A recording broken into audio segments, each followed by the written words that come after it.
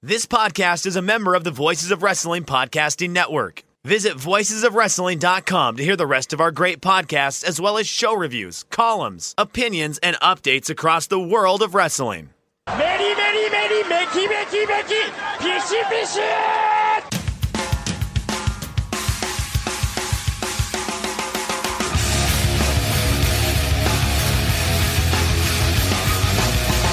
You are listening to the Voices of Wrestling podcast with your hosts, Joe Lanza. X out and go listen to some boring podcast where they're afraid of their own shadow.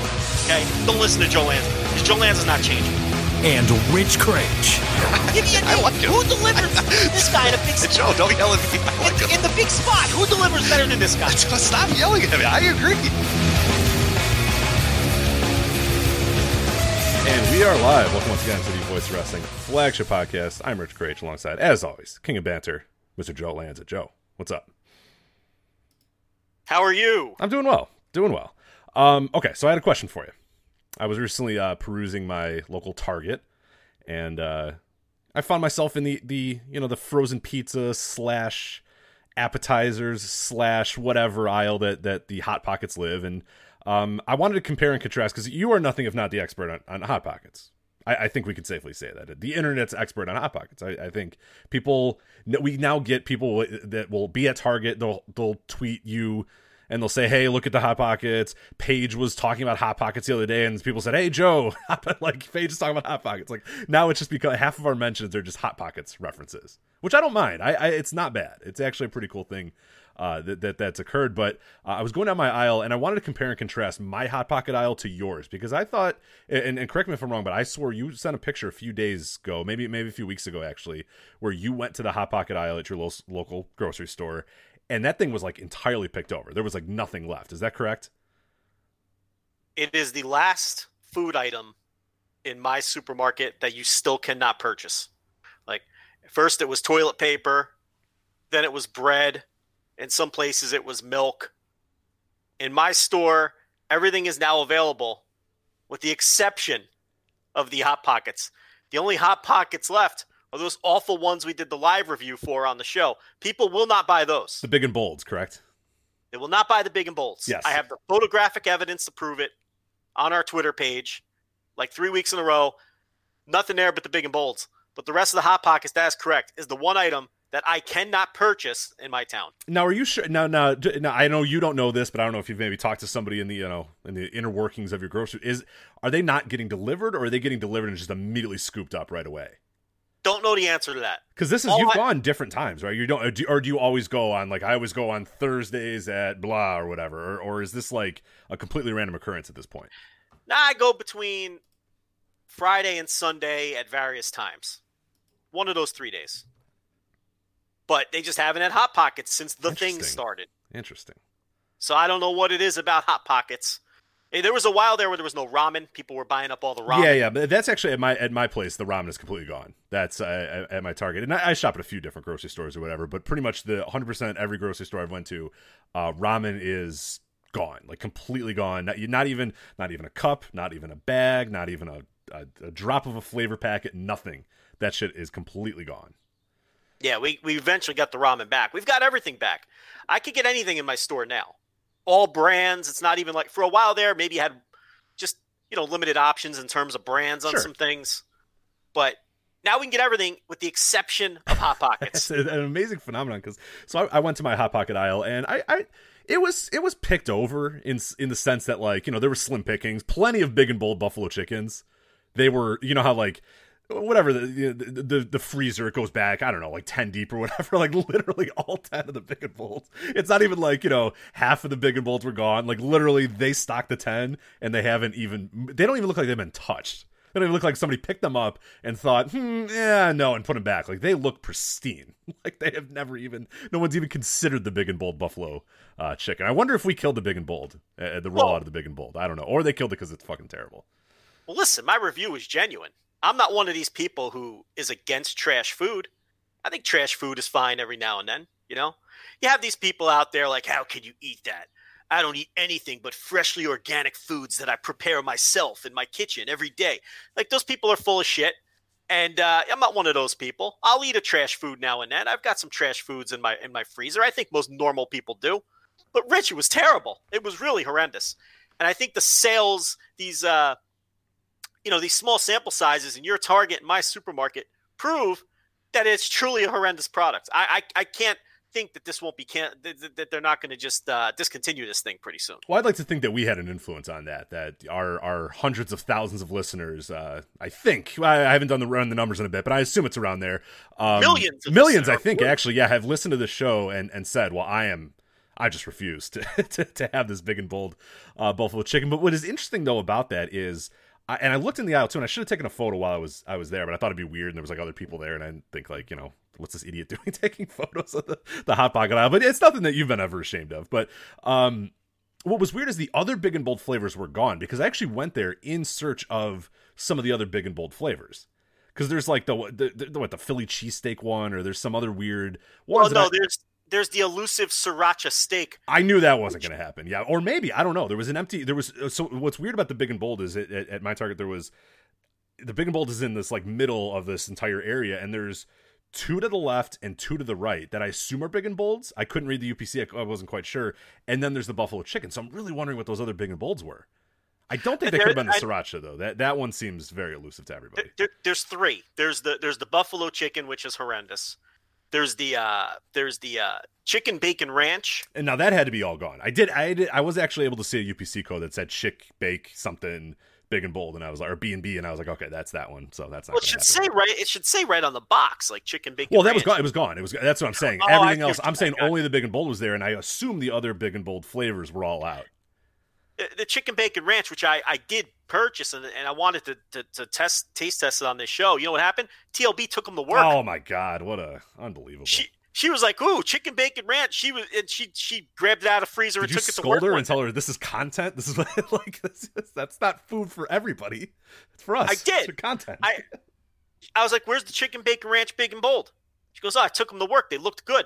I'm like, "This is my livelihood. This is my work." You're taking money out of our pockets. This is flagship content. What are you doing? Right? So, I think she just gave me a dirty look and went upstairs. But then there's the third one is the sriracha steak, which I'm dying to get my hands on. I can't get it in my area. Can't get it. Because I think that one might actually be halfway decent. Sounds decent.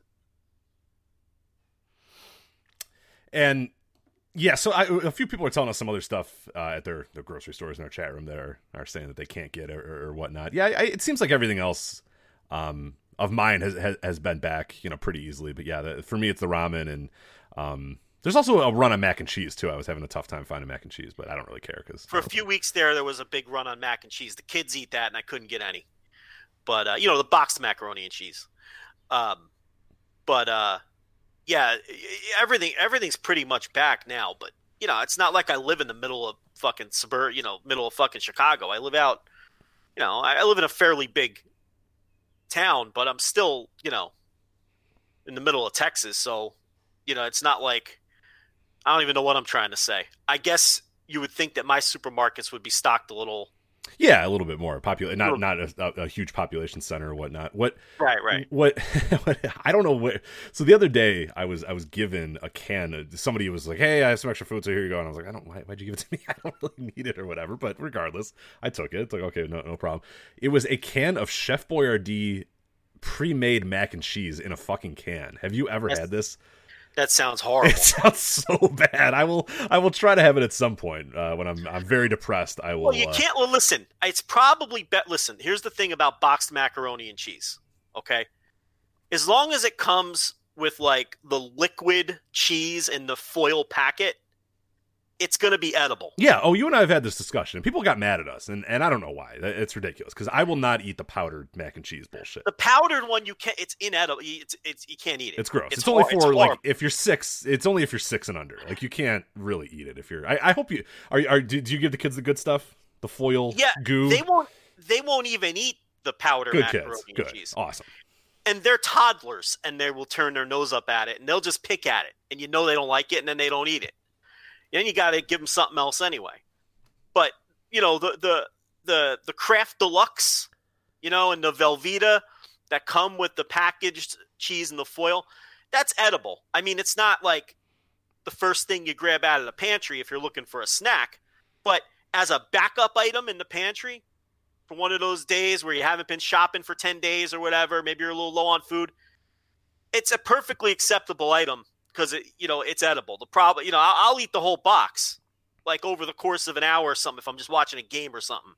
But the powder, unedible. Now the stuff in the can, it's got the cheese on it already. I think my gut tells me it would fall somewhere in between the horrible powder shit and like the deluxe shit with the actual. I don't want to call it actual cheese. I guess it's more like the cheese-like substance that comes in the foil packet. Yeah, but no, the worry that I have is the mushiness of the noodles is really got me pretty worried, because like that's the good thing about the shells and cheese or the Velveeta or the cheese-like foil substance thing that you get is that you can make the noodles pretty well. They can have a little firmness to them. You can kind of customize them a little bit. Like I know I throw some garlic on there.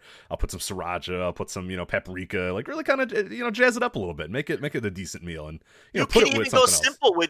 You can even go with. I go sometimes with just a little black pepper. Yeah, pepper's not a salad on that too. And it really enhances it. And even the pasta quality. Yeah, right. Yeah, exactly. That's the change. That's what changes the game there, because the generic like bullshit boxed mac and cheese, like those little noodles, they suck and they're just soggy as hell the second you get them out there. I know that they have the ones with the shapes and all that sort of stuff. That's good, but you get quality noodles in the boxes with the foil stuff. So I don't need shapes. I'm not looking for gimmicks. I'm not looking for like Pokemon powdered mac and cheese. I don't care about that. But the noodle quality definitely improves with the real cheese versions too, because the noodles with the powdered versions are very cheap noodles as well. Like you're saying, they're the real small thin ones, right? And they like the Velveeta, you can get the shell noodles. Oh, the shells and cheese is elite. That's the elite mac and cheese. You're living if you get those. Yeah, they hold the cheese real well because of the shell shape. That was a brilliant innovation. Plus the shells are rigid. It's like a ribbed condom almost. Like the outside is like ribbed. And that holds the cheese as well. So that was smart. And the Kraft Deluxe, you get the big fat elbow noodles, right? Same theory. The cheese could actually get inside of that shit. So it's even the noodle quality improves. But what were you talking about? The canned one? Were you talking about the canned one? I was worried about the canned, the mushiness of the canned one and what the noodles are going to be like in this canned mac and cheese. Yeah, I feel like it's going to fall between the other two. I don't think it's going to be as good. I think it's going to be, but I think it's going to be better than the powdered. I think it'll be better than the powdered. Well, I'll let you know. I'll have it sometime soon. And how can you get worse? That's like one of the worst foods you could eat is the powdered macaroni and cheese. Yeah. The other problem with it too is it takes like 19 different ingredients. You have to have milk. Yeah, and I never have milk. We never have milk, and the milk that we do have at our house, like I don't like. Michelle doesn't drink milk, so it's really only me. And most of the times I get like almond milk or I get something fun. You can't make that. You can't make that mac and cheese with anything besides like regular like whole milk or 2% milk or whatever. And I'm like, get out of here. I have to give you butter and I have to give you milk. Get out of here. Give me a foil pack with all that shit in there. Come on. Now it's a whole process. Yeah, right. Now I'm making a recipe. What am I doing here? Yeah, at this point, I'll make something good. Like, I'm not gonna, I want to just boil noodles and throw the shit in here and call it a day. Yeah, don't have me cutting butter and topping all, getting the measuring spoons out to find out how much milk I got to put in this shit. Get out of here.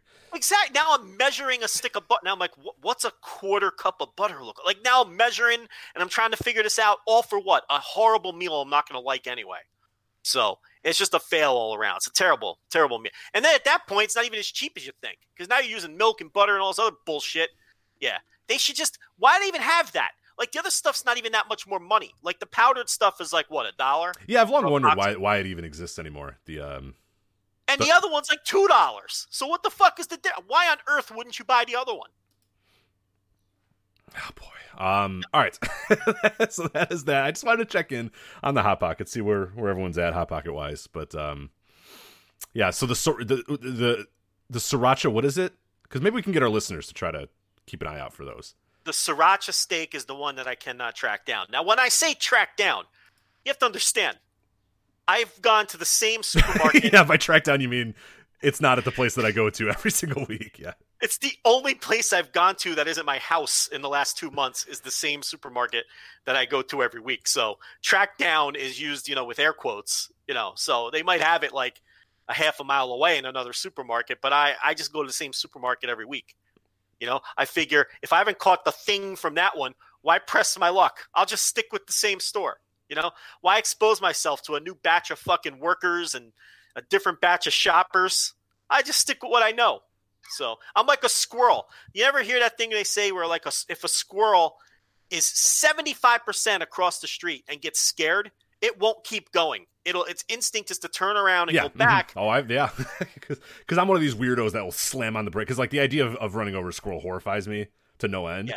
I've done it once before, and I was like, I still think about killing that squirrel one time, and I'm like, God damn it! Like, and I knew it, like, but he did that thing where he like, you know, jukes me, and I'm like, all right, are you going? And then I think he's going away, and then he goes back, and it's like, oh my God, and I ran him over and felt bad. But yeah, I slam on the brakes and watch these guys, and yeah, it's just like they're a step away from going to the other side, and then they run to the back, and you're like, all right, that's fine, I get it.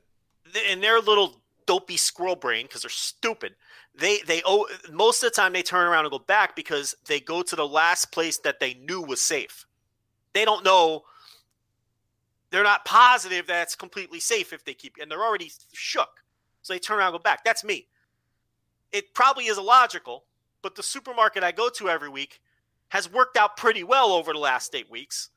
So I'm not fucking around with a different supermarket, you know, especially not for a Sriracha Steak Hot Pocket. You know, I just stick with what I know and hope for the best. But I think at this point, I'm never getting this fucking thing. It's a shame. Yeah, it's an elusive one. Maybe we can call the Nestle Corporation and get one sent over to you. So they should sponsor the show, honestly. Really should. But I mean, they get more airtime than the sponsors. I was gonna say, like, they should start paying up. Poor ZipRecruiter gets 2 minutes, and we get 15 on Hot Pocket. So do we have ZipRecruiter this week? We don't this week. We don't. So they should have paid up. They would have gotten more. So. I mean, honestly, how many of our listeners are taking advantage of that ZipRecruiter offer? Yeah, that's a tough one. Yeah. Search out Blaze. Well, there's a chance you won't be hearing many more ZipRecruiter ads on this, or really any other podcast moving forward. So yeah. How many business magnates are listening to the voice? Yeah, well, not many. Well, I think also the old ZR having a little issues there in the corporate HQ as well, because we got an email that said, "Yeah, I don't think anybody works for that company anymore." So. And anyway, who's hiring? Exactly. Yeah. What did it? I mean, yeah. Not a great time to have a job board website right now. So. Well, it's always good to start off by burying a sponsor. That's a former sponsor, I guess. They're not officially a former sponsor yet, but no, they're not. But we're burying them. ZipRecruiter.com/VOW, I think, is the link there. If you are a business magnate and you're looking now, you're put up a job board right now. Right. And there is you go. Is it /VOW or is it Voices? Yeah, it's /VOW. Yeah, there you go. Doesn't matter. What's your first job in minutes? There you go. Who cares? We got to invoice them on that one. All right, Joe. Before we get to the topics of the day, ratings did just come out for the NXT AEW. Do you want to touch on those real quick? Fuck it. Let's hear them. I got them in front of me. All right, here you go. You ready? All right, yeah. Let me get my pen. Okay. I want to hear a click. Pen. Is this a click pen or a cap? All right, hold pen? on. Well, shh, quiet. I'm gonna do the Chelsea Green. Shh. Okay, now listen. Nice. Ooh, that's a good one. Did you pick up that click? That's a good pen, yeah. What kind of pen you got there? I got a nice pen here too. See, this is a. I got Pilot G2. This is an Arrow pen. I believe it was $7 or $8, so it's a quality pen. Damn, nice. It's not a bank giveaway. Does the TLB steal pens pretty often? You know, she doesn't, and it annoys me. They have good pens. She should steal them all.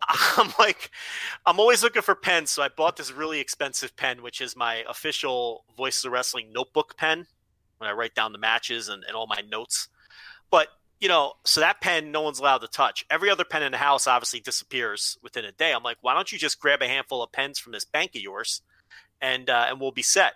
She's such a goody. Like, she doesn't want to take pens from the bank. Like, you should have saw during the toilet paper shortage a month back or whatever. She was a naughty girl, Rich. She brought home a toilet paper roll from the bank. Oh no! And you should have seen her bring it into the house. Like, it was like she was O.J. Simpson carrying a She's football. under a trench coat. Like, Joe, meet me halfway. Like, come on. She's got it buried under her arm, and I'm like, what do you got there? I'm like, what are you hiding? She's like, I got a roll of toilet paper. I took it from the bank. She's like, don't tell anyone. I'm like, who am I gonna tell? Right. What do you mean? Don't tell anyone. Like it's not a call big the deal. bank CEO. Hi, sir. I have a crime to report at one of your locations. One of your employees may have stolen a roll of toilet paper. Like, what do you mean? Like, don't tell anyone was the first. Like, you serious right now? But yeah, she won't take the pens from her work. I don't understand it. You figure. The other thing too is you got to understand, customers steal the pen every time. Unless it's on the chain gimmick. You ever see the chain? Oh, and those are the worst pens. The ones that are on the chains are garbage. I don't want to steal those ones anyway. Right, but like, because now they don't have the bank lobby open. Everything is operating through the drive-through, right? Yes. So you don't have the pens attached to the chain gimmick. You don't have that. You just have to put the pen in the fucking vacuum gimmick, and it fucking shoots over to the car. Mm-hmm. Yeah. They never get the pen back. And you can't ask for it, right? Because that guy's already driving away or whatever. So no, we had this long conversation because I wanted to get to the bottom of this. I asked her to put a percentage on what percentage of pens come back on an average Wednesday. And the number was staggering. She says it's like 10% of the pens come back. She's saying, and I'm like, what you're saying is 9 out of 10 pens are not coming back. That seems high to me. Doesn't that seem high to you? It does seem like a little bit more. I would assume that like if 50% maybe don't come back, but the idea that like 9 out of 10 people steal it is pretty wild. I don't that seems aggressive. Like I have by mistake stolen a few, never like really intentional, but yeah, it's got to be for me. It's 90% of the time I return the pen or whatnot. I can't believe that many people are driving away with it. She swears. Now I think a bit of that is inflation due to her frustration because she's like in the muck. Like it's her pens that are being stolen. So she's probably cursing and muttering every time someone steals a pen. It's probably closer to 70 or 80%. But to me, that's still high. I thought maybe 20, 30% of the people would be stealing the pen. Right. I don't think people even do it on purpose. I think you fill out your document, you sign your check or whatever, you send it back. And then when you're halfway around the block, you realize that you've got the bank's pen. And you're not going to go back, right? I think a lot of people. What are we doing here? Let's do the. Let's do. The other thing that's happening, like they're doing everything out of the drive-through. So like they're like, and when I say everything, Rich, it's not some clown, bringing his paycheck to deposit. It's everything. They're doing like business loans. Yeah, like big business transactions, yeah, and that sort of stuff, which is nuts. Because like I used to have to do that for one of my jobs, and we would bring like an ungodly amount of money in a bag to the bank, and I was always worried about it, like on the way there, because yeah, it would be like especially around like Christmas time or whatever. It was like there was a lot of cash being yeah, it'd be kind of wild to like put that through a drive-through and just kind of be like, okay, here you go. Like I don't know. I don't think you understand. Like that's even normal business. What I'm saying is you're doing everything through the drive-through. Like people are pulling up to the drive-through window because what she does is like she does like loans and stuff. She's not a teller. Okay. Oh my God. People will come to the drive-through, and this is in rural Texas. Okay, she doesn't work in College Station. She works on some rural. I'm not going to say where because people are psychopaths. Yeah. So so you'll have like Farmer John pull up in his fucking 1969 Ford pickup, and he'll be like, "What can I do? How can I help you, Farmer John?" And Farmer John will be like, "Yeah, I'm looking for a business loan. I want to build another barn, so I'm looking for $1.5 to $2 million." Like that kind of shit is coming through the drive-through. So then they're doing like loan applications and meanwhile there's cars like building up behind, right? But they have no choice because they're doing everything through this drive-through, which only has 2 windows on top of everything else. So, and that's not a quick process. Oh, so like dude that just wants to deposit his check or get some cash and the ATM line is too long, he's got to wait behind Farmer Bill then. Correct. Like while Farmer Bill looks over a loan document. Right. While they're trying to do like the same thing you would do if you went in the bank and sat in the office. And you're in there for, 45 minutes, an hour, filling out a loan application. They're doing everything through the drive-thru. So if you're the unlucky fucking sap who gets in line behind that guy, and then people get in line behind you, you're stuck. Now you're stuck, and you're waiting there. So there's people like holding down the horn. It's a madness. You know, these are her. And then she comes home and, you know, I don't blame her, but she's all aggravated when she comes home because she's been dealing with that all day. And then the next person in line is just like withdrawing $40, and they waited, they waited an hour to do it. You know, so yeah, the bank situation's a mess. I have thankfully not had to go to a bank. I've stayed away from all banks and everything like that. So I didn't know they were running loans and shit like that. It's nuts. Yeah, they've shut down no services, but they're doing everything through the drive-through. It's fucking wild. That's insane. All right, let's get to these ratings here. So you got the pen, it's clicked. Joe, you want to pat yourself on the back here a little bit? I know you're never one to shy away from that, but you earlier this week said, hey, I think UFC might hurt AEW and NXT, and everybody was like, no, it's on ESPN Plus, you idiot. That's not going to happen. It's ESPN Plus. Well, AEW, 654,000 total viewers, 0.23, 15th in the demo. Okay. That's bad. And what we get for NXT? NXT, the olds, they stuck around a little bit. 604,000. Yeah, demo. Demo 0.15, 46th in the demo. Okay, so here's my takeaway from this, and this is content that's usually behind the paywall, but we'll do it here. That's a significant drop in the demo for AEW, and honestly, I think some of that may have been UFC, but I think I didn't think the show was very good last night. I think it was a lot of long matches that weren't very good. The matches weren't terrible, but I didn't think there was anything special about any of the matches last night. I just thought it was the least interesting episode of Dynamite probably this calendar year since they really turned the corner. It was firmly, to me, just a show, a 5 out of 10 average show. So I think that has just as much to do with it than potentially the UFC factor. But that's a huge demo drop. NXT, I mean, there's really nothing to take from that. They're right where they've been the last, 4, 5, 6 weeks. Yeah, those 56-year-olds, they love their NXT, man. They'll show up every single week. They don't give a shit what else is on. So. Well, the one thing is they promised DX, and obvious that was an obvious ratings maneuver there. Even though they were only on the show for 3 or 4 minutes, announcing the In Your House thing. So I don't know what that quarter did, but overall it didn't seem to make a difference because 0.15 is still an atrocious. They have to fix that. That's atrocious. It's like, again, I talk about this behind the paywall, but in the beginning of all this, it was like, okay, well, the ratings don't mean much because everything's in disarray. But now we're 2 months into this, and this is the new reality. So we have to stop saying that ratings don't matter or, because this is our reality now. And until the thing is over, which there's no end in sight, we now have to judge these shows and these companies on what's happening now in our new reality.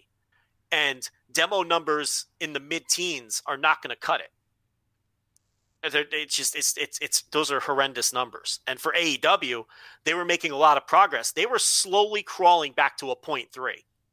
And honestly, if I talked about it last week, if they would have hit a 0.3, if they would have gotten back to 0.3 in the pandemic, that would have been incredible because they were the only show going up while all of the WWE shows are trending downward. So that really tells you a lot. But this week is a big blow. And whether it was UFC or the fact that it just wasn't a very interesting show, which I don't think it was. I mean, your main event was Brody Lee versus Christopher Daniels. That's not a great main event. That's a middle of the show match. That was their main event last night. night. I thought it was a little bit better show than you did, but it wasn't exactly like a blow-away show. I mentioned, I think the word I used was breezy. Like, it was an easy 2 hours to get through, but nothing was all that important and nothing. What I mean by that mostly is that it's like nothing really stood out to you. I didn't think anything was like truly bad except for like the Matt Hardy shit, but for the most part, the rest of it was just kind of there. And again, nothing really, really bad, but nothing really, really great either. Like, I won't remember this episode ever again. No, I didn't think it was a bad show. I just thought it was a show. Yeah, right. And it wasn't good. It wasn't bad. There was a Jericho segment, a long Jericho segment. You got to get him on the show. There was no Cody. I guess there was. Yeah, briefly. There was. Actually, they opened with Cody, so I can't even say that. It just, it was. So there really wasn't anybody missing who has, been on, other than people who've been missing because of the thing, like the Bucks and stuff like that. But so you can't really point to that, I guess. I don't know. I just didn't think the show was very interesting. And I don't know how many people subscribe to ESPN Plus. All I know is over the weekend, the UFC prelims did over 1 million viewers, did a monster number. And they did 700,000 pay-per-view buys. Yeah. Oh, I mean, anybody with a brain that could think for 10 seconds knew that, like, even on ESPN Plus or whatever, which has a lot of people. I mean, ESPN Plus has a lot of people. If you have Disney Plus, and most people that don't have kids probably have Disney Plus. A lot of them, you get ESPN Plus with it or whatnot, a lot of the packages. So it made sense. And, like, let's be honest. A lot of AEW fans, we talk about this all the time, and you hammer it home every single week on the Thursday TV reviews, voicewrestling.com/Patreon as well, is that NXT fans are wrestling and WWE NXT fans. They're older and they'll just watch no matter what. No matter what the hell else is going on in the world, they're going to show up every Monday, show up every Friday, show up every Wednesday. They're going to watch their shows. They're going to watch their wrestling or whatever. AEW fans they'll move, and I have to believe, and we don't know, maybe we'll get those ESPN Plus numbers eventually from USC, but like the normal AEW fan to me seems like somebody that would say, hey, you know what? Yeah, UFC hasn't been around a while. Yeah, I'll check that out. Like, they strike me as that. Like, I think next week we have NASCAR coming up against AEW, which again, people are going to say, oh, NASCAR, who gives a shit about NASCAR? But like, I think we're going to see it again, because I think those types of fans, those ones that are, exist in the actual real world, are looking for alternatives outside of just empty arena wrestling. Even if they enjoy AEW, hey, cool, you know what? I haven't seen NASCAR in a while. Let's go see this. It's live sports. It's real. It's happening. Let's go check that out. Or hey, UFC, I have ESPN Plus. Why not just check it out? Like, I really do think that those fans, and you mentioned as well, and there's statistical evidence of it too, that those fans do bounce around a little bit more. And if there is something else on TV, they're going to go check it out. Whereas NXT fans are just there every single week, no matter what. Yeah, I mean, I was making that point months and months ago, and now everybody has caught up to that point. It's just the trends were obvious from the start that your typical Dynamite viewer is more likely to go check something else out that's going on in the culture, whether it's political or sports or another big television event, an award show. The trends are there; they're right there. Whereas that kind of stuff doesn't affect NXT to nearly the same level. So, I do think, what Saturday showed is there is heavy interest in a return of UFC, and I think that bodes well for the other sports that are thinking about returning. I think if the NBA or Major League Baseball return, I think they're going to do gargantuan numbers. Oh, absolutely. Yes. If the NBA runs on a Wednesday anytime in the near future, they're going to fucking destroy. These wrestling shows are dead. They're dead. I mean, they'll be, I honestly, truthfully believe they'd be in the 400s. Yeah. I mean, and UFC this past Saturday is kind of the test case for that, but I think, a return of any of the big when NFL comes back, if they run back on schedule and we're still sort of under this, or Major League Baseball or NBA, they're going to do huge numbers. Yeah, I'm really curious about NASCAR next weekend. That'll be really, really I think it's going to do well. I think the NASCAR is going to do well. The Dopey E-Racing did pretty good. I don't know how. iRacing, Joe. It's called iRacing. No, whatever the fuck. It should be E-Racing. I know. I don't know how people can sit there and watch video game racing. I have no clue, but it shows you the thirst. So when the real racing comes back, you would think that the real racing is going to destroy the video game racing numbers, and the video game racing numbers were pretty good. So I'm with you. I think the NASCAR race is going to do very well. And again, if history is any indication, it's going to hurt Dynamite more than it's going to hurt NXT. So yeah, I'm right with you there. When is the Survivor finale, or did that happen already? I don't know. Yeah, people are saying that Survivor was on this week. I don't know if it was the finale or not, whatnot, but it had 7.5 million people watching it. So yeah, that was going to take a trend again. If that finale was this week, and I should be on top of that, but if this were the TV reviews, I would be. I didn't expect. I sprung this on you. Yeah. But if that finale was this week, I mean, that took a chunk too. There's no doubt. Stuff like that always hurts Dynamite. Always. I just think the Dynamite viewers are more inclined to just watch it later on DVR if something else is going on that they perceive as being bigger.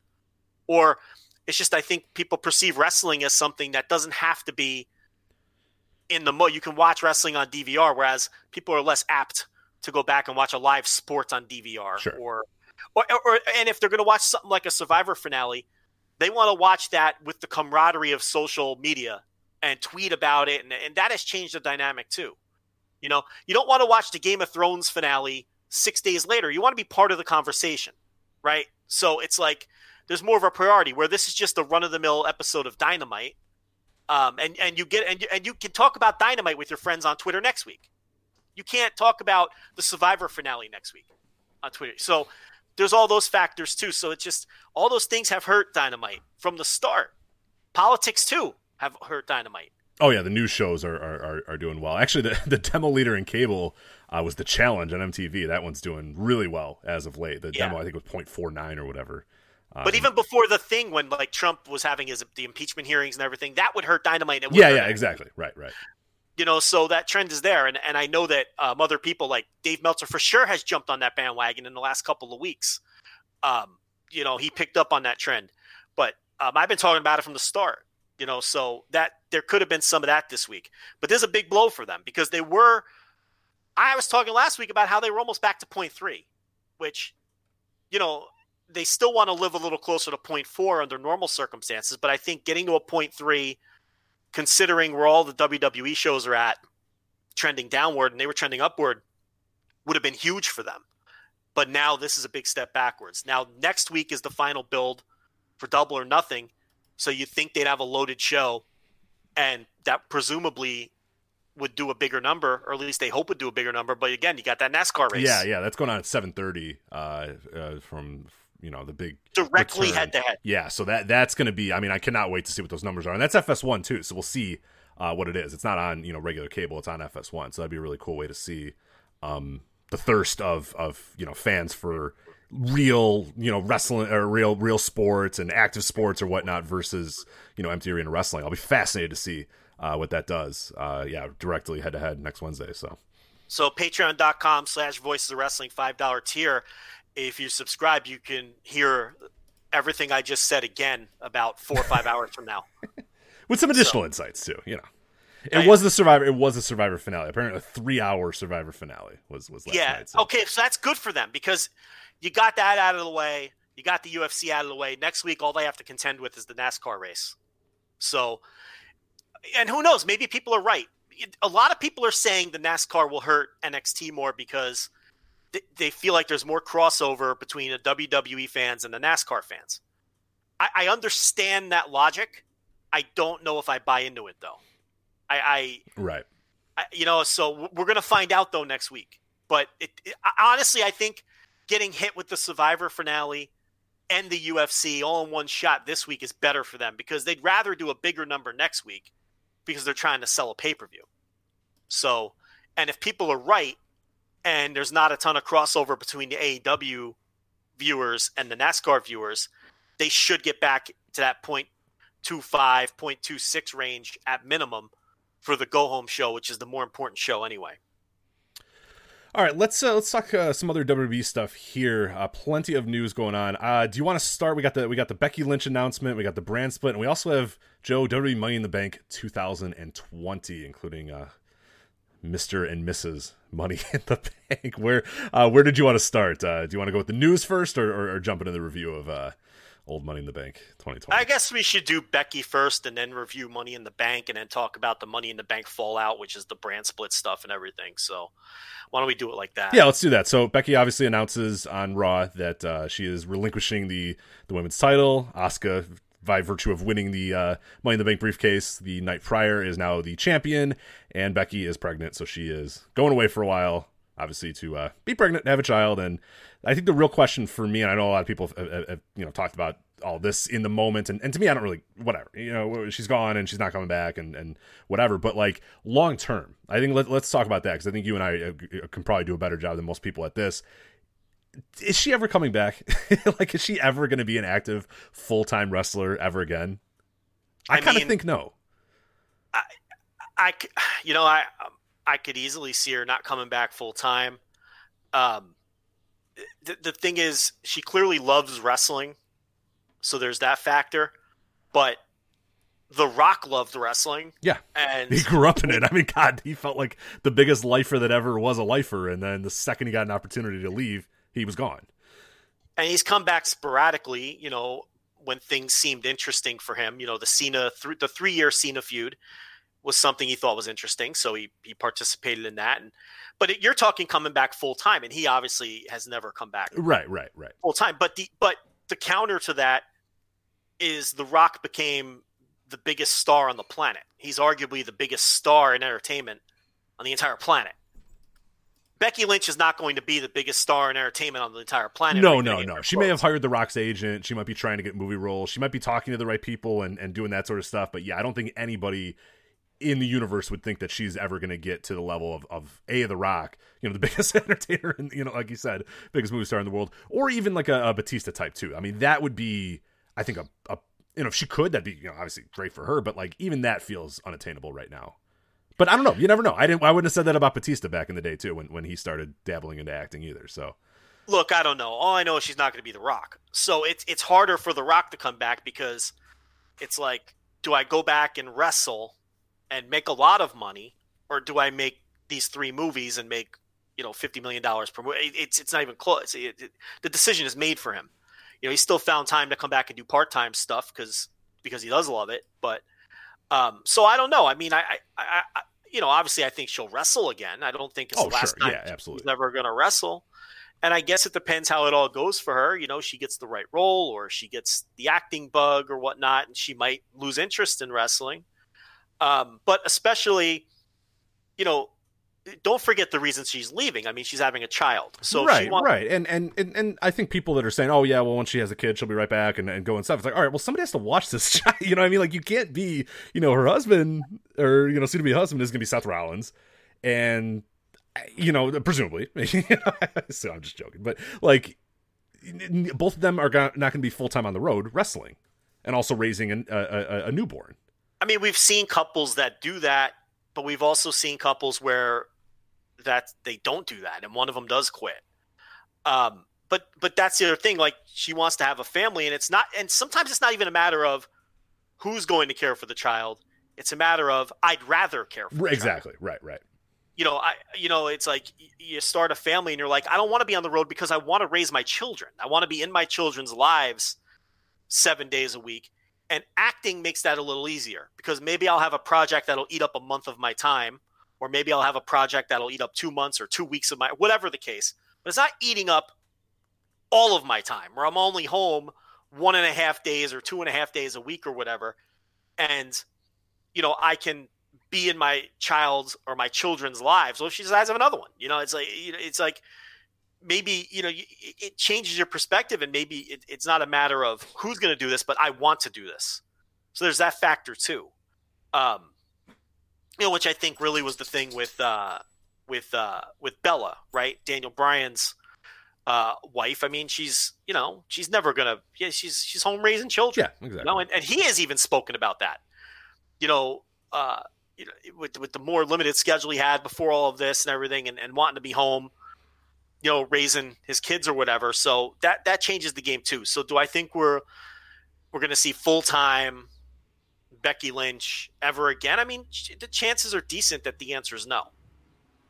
Yeah, it's well, I mean, we'll obviously see what's going to happen, but yeah, it's a interesting discussion. And I think, in that company as well, I do wonder what, someone like a Vince McMahon is thinking about all of this, which is, it seems kind of perverse to say like that he wouldn't be like, oh, it's great, have fantastic, but like, we know Vince McMahon. I mean, and this isn't the first time that he's gotten upset, or this wouldn't be the first time, I should say, that he would have gotten upset at somebody for getting pregnant or getting injured or getting a concussion or doing that. Like, he exists not in the real world. He exists in the world that he's created, his own little universe, his own little play toys or whatnot. And when somebody, breaks from that or goes away or has something else that happens in the real world, like, he either sometimes will just completely forget about you, he'll hate you, he'll never, the word I use is trust. And then we've heard that from guys that got hurt. Like a Dolph Ziggler, there was many years where it felt like Dolph Ziggler was on the cusp of being like the next big star, but then he had a bunch of concussion issues, and people internally said that Vince just stopped trusting him.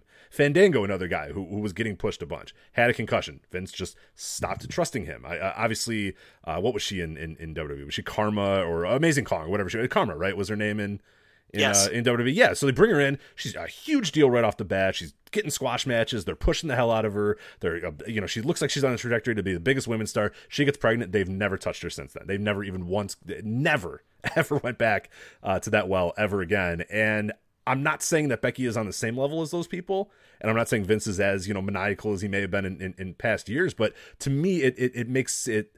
I know that guy. We've been covering this guy a lot. If you watch WWE wrestling, if you follow this stuff, you know what Vince McMahon thinks and what he kind of does. And I have to imagine internally, he's probably not super happy that his women's champion relinquished the title and was going away for, 8+ months, 8, 9, 10 months, whenever she feels like she's ready to come back. Like, he can't be happy about that. That's just not the way that he is. That's just not the way he operates.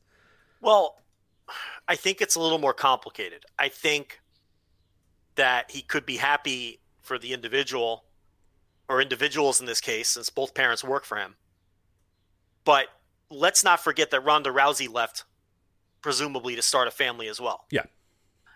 And you're talking about the 2 main eventers from WrestleMania last year. And, well, 2 of the 3. I guess you got shoehorn. Shoehorn Charlotte. You got to shoehorn Charlotte. Yeah, for sure. But we know what was driving the bus there. Yeah. The other 2. And I don't think, or I would like to think, that he wouldn't be vindictive towards either of them specifically for being pregnant or wanting to be pregnant. Whereas some of the other people you mentioned through concussion or pregnancy, they weren't huge stars. So once they were gone for a while, they were out of sight, out of mind, and he lost interest, right? I don't think that would be the case with a Becky Lynch or a Ronda Rousey. I think when either were ready to come back or wanted to come back, he wouldn't lose interest in them because they're big stars, especially Rousey. So they would immediately get the same level of push. But what I do think could happen here, now that he's lost Rousey and Lynch, is I could easily see him being like, well, listen, there's this extra factor with the women's wrestlers. Mm-hmm.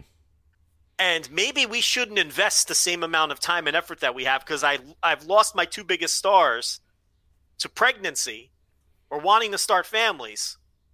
So I can totally see him either subconsciously or very much consciously putting less effort into the women in general because it's too unpredictable in terms of right. To him, and again, this is us. I don't think this way. Joe doesn't think this way, for the record. But yeah, I could see him, Vince McMahon, thinking, well, these women have a shelf life, and I want people that can be stars forever. That never go away. They're always going to be here for me, type stuff. And as horrible as that is, not even just a long shelf life, but just it can happen anytime. Right. Like I could be in the middle of an enormous push or a big story or building to something, and they can either decide they want to start a family or just get pregnant. That happens, Rich.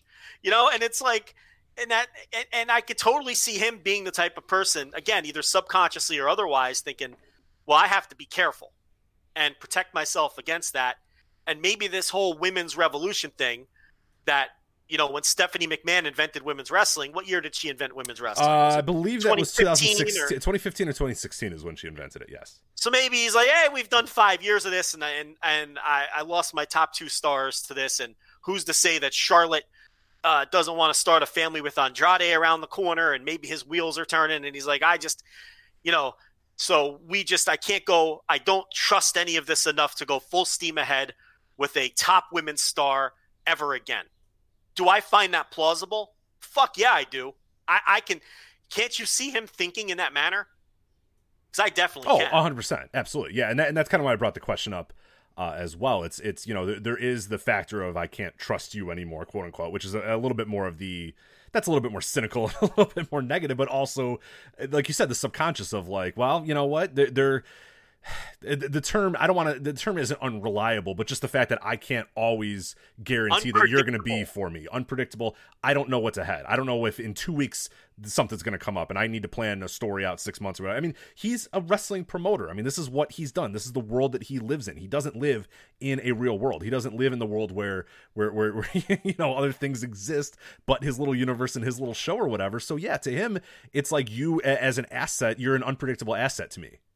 Whereas, men are not. I know what I'm going to get from them every time, barring injury or whatnot. Even that, he gets pissed off and stuff. It's weird. And you can even cut promos and even work with injuries. You cannot bump if you're pregnant. You cannot have a baby and come back to work a week later. It's a long-term thing. She's going to be gone 14, 15 months. And that's, as fast as everything changes, even outside of COVID and the thing, 14, 15 months is an eternity in pro wrestling.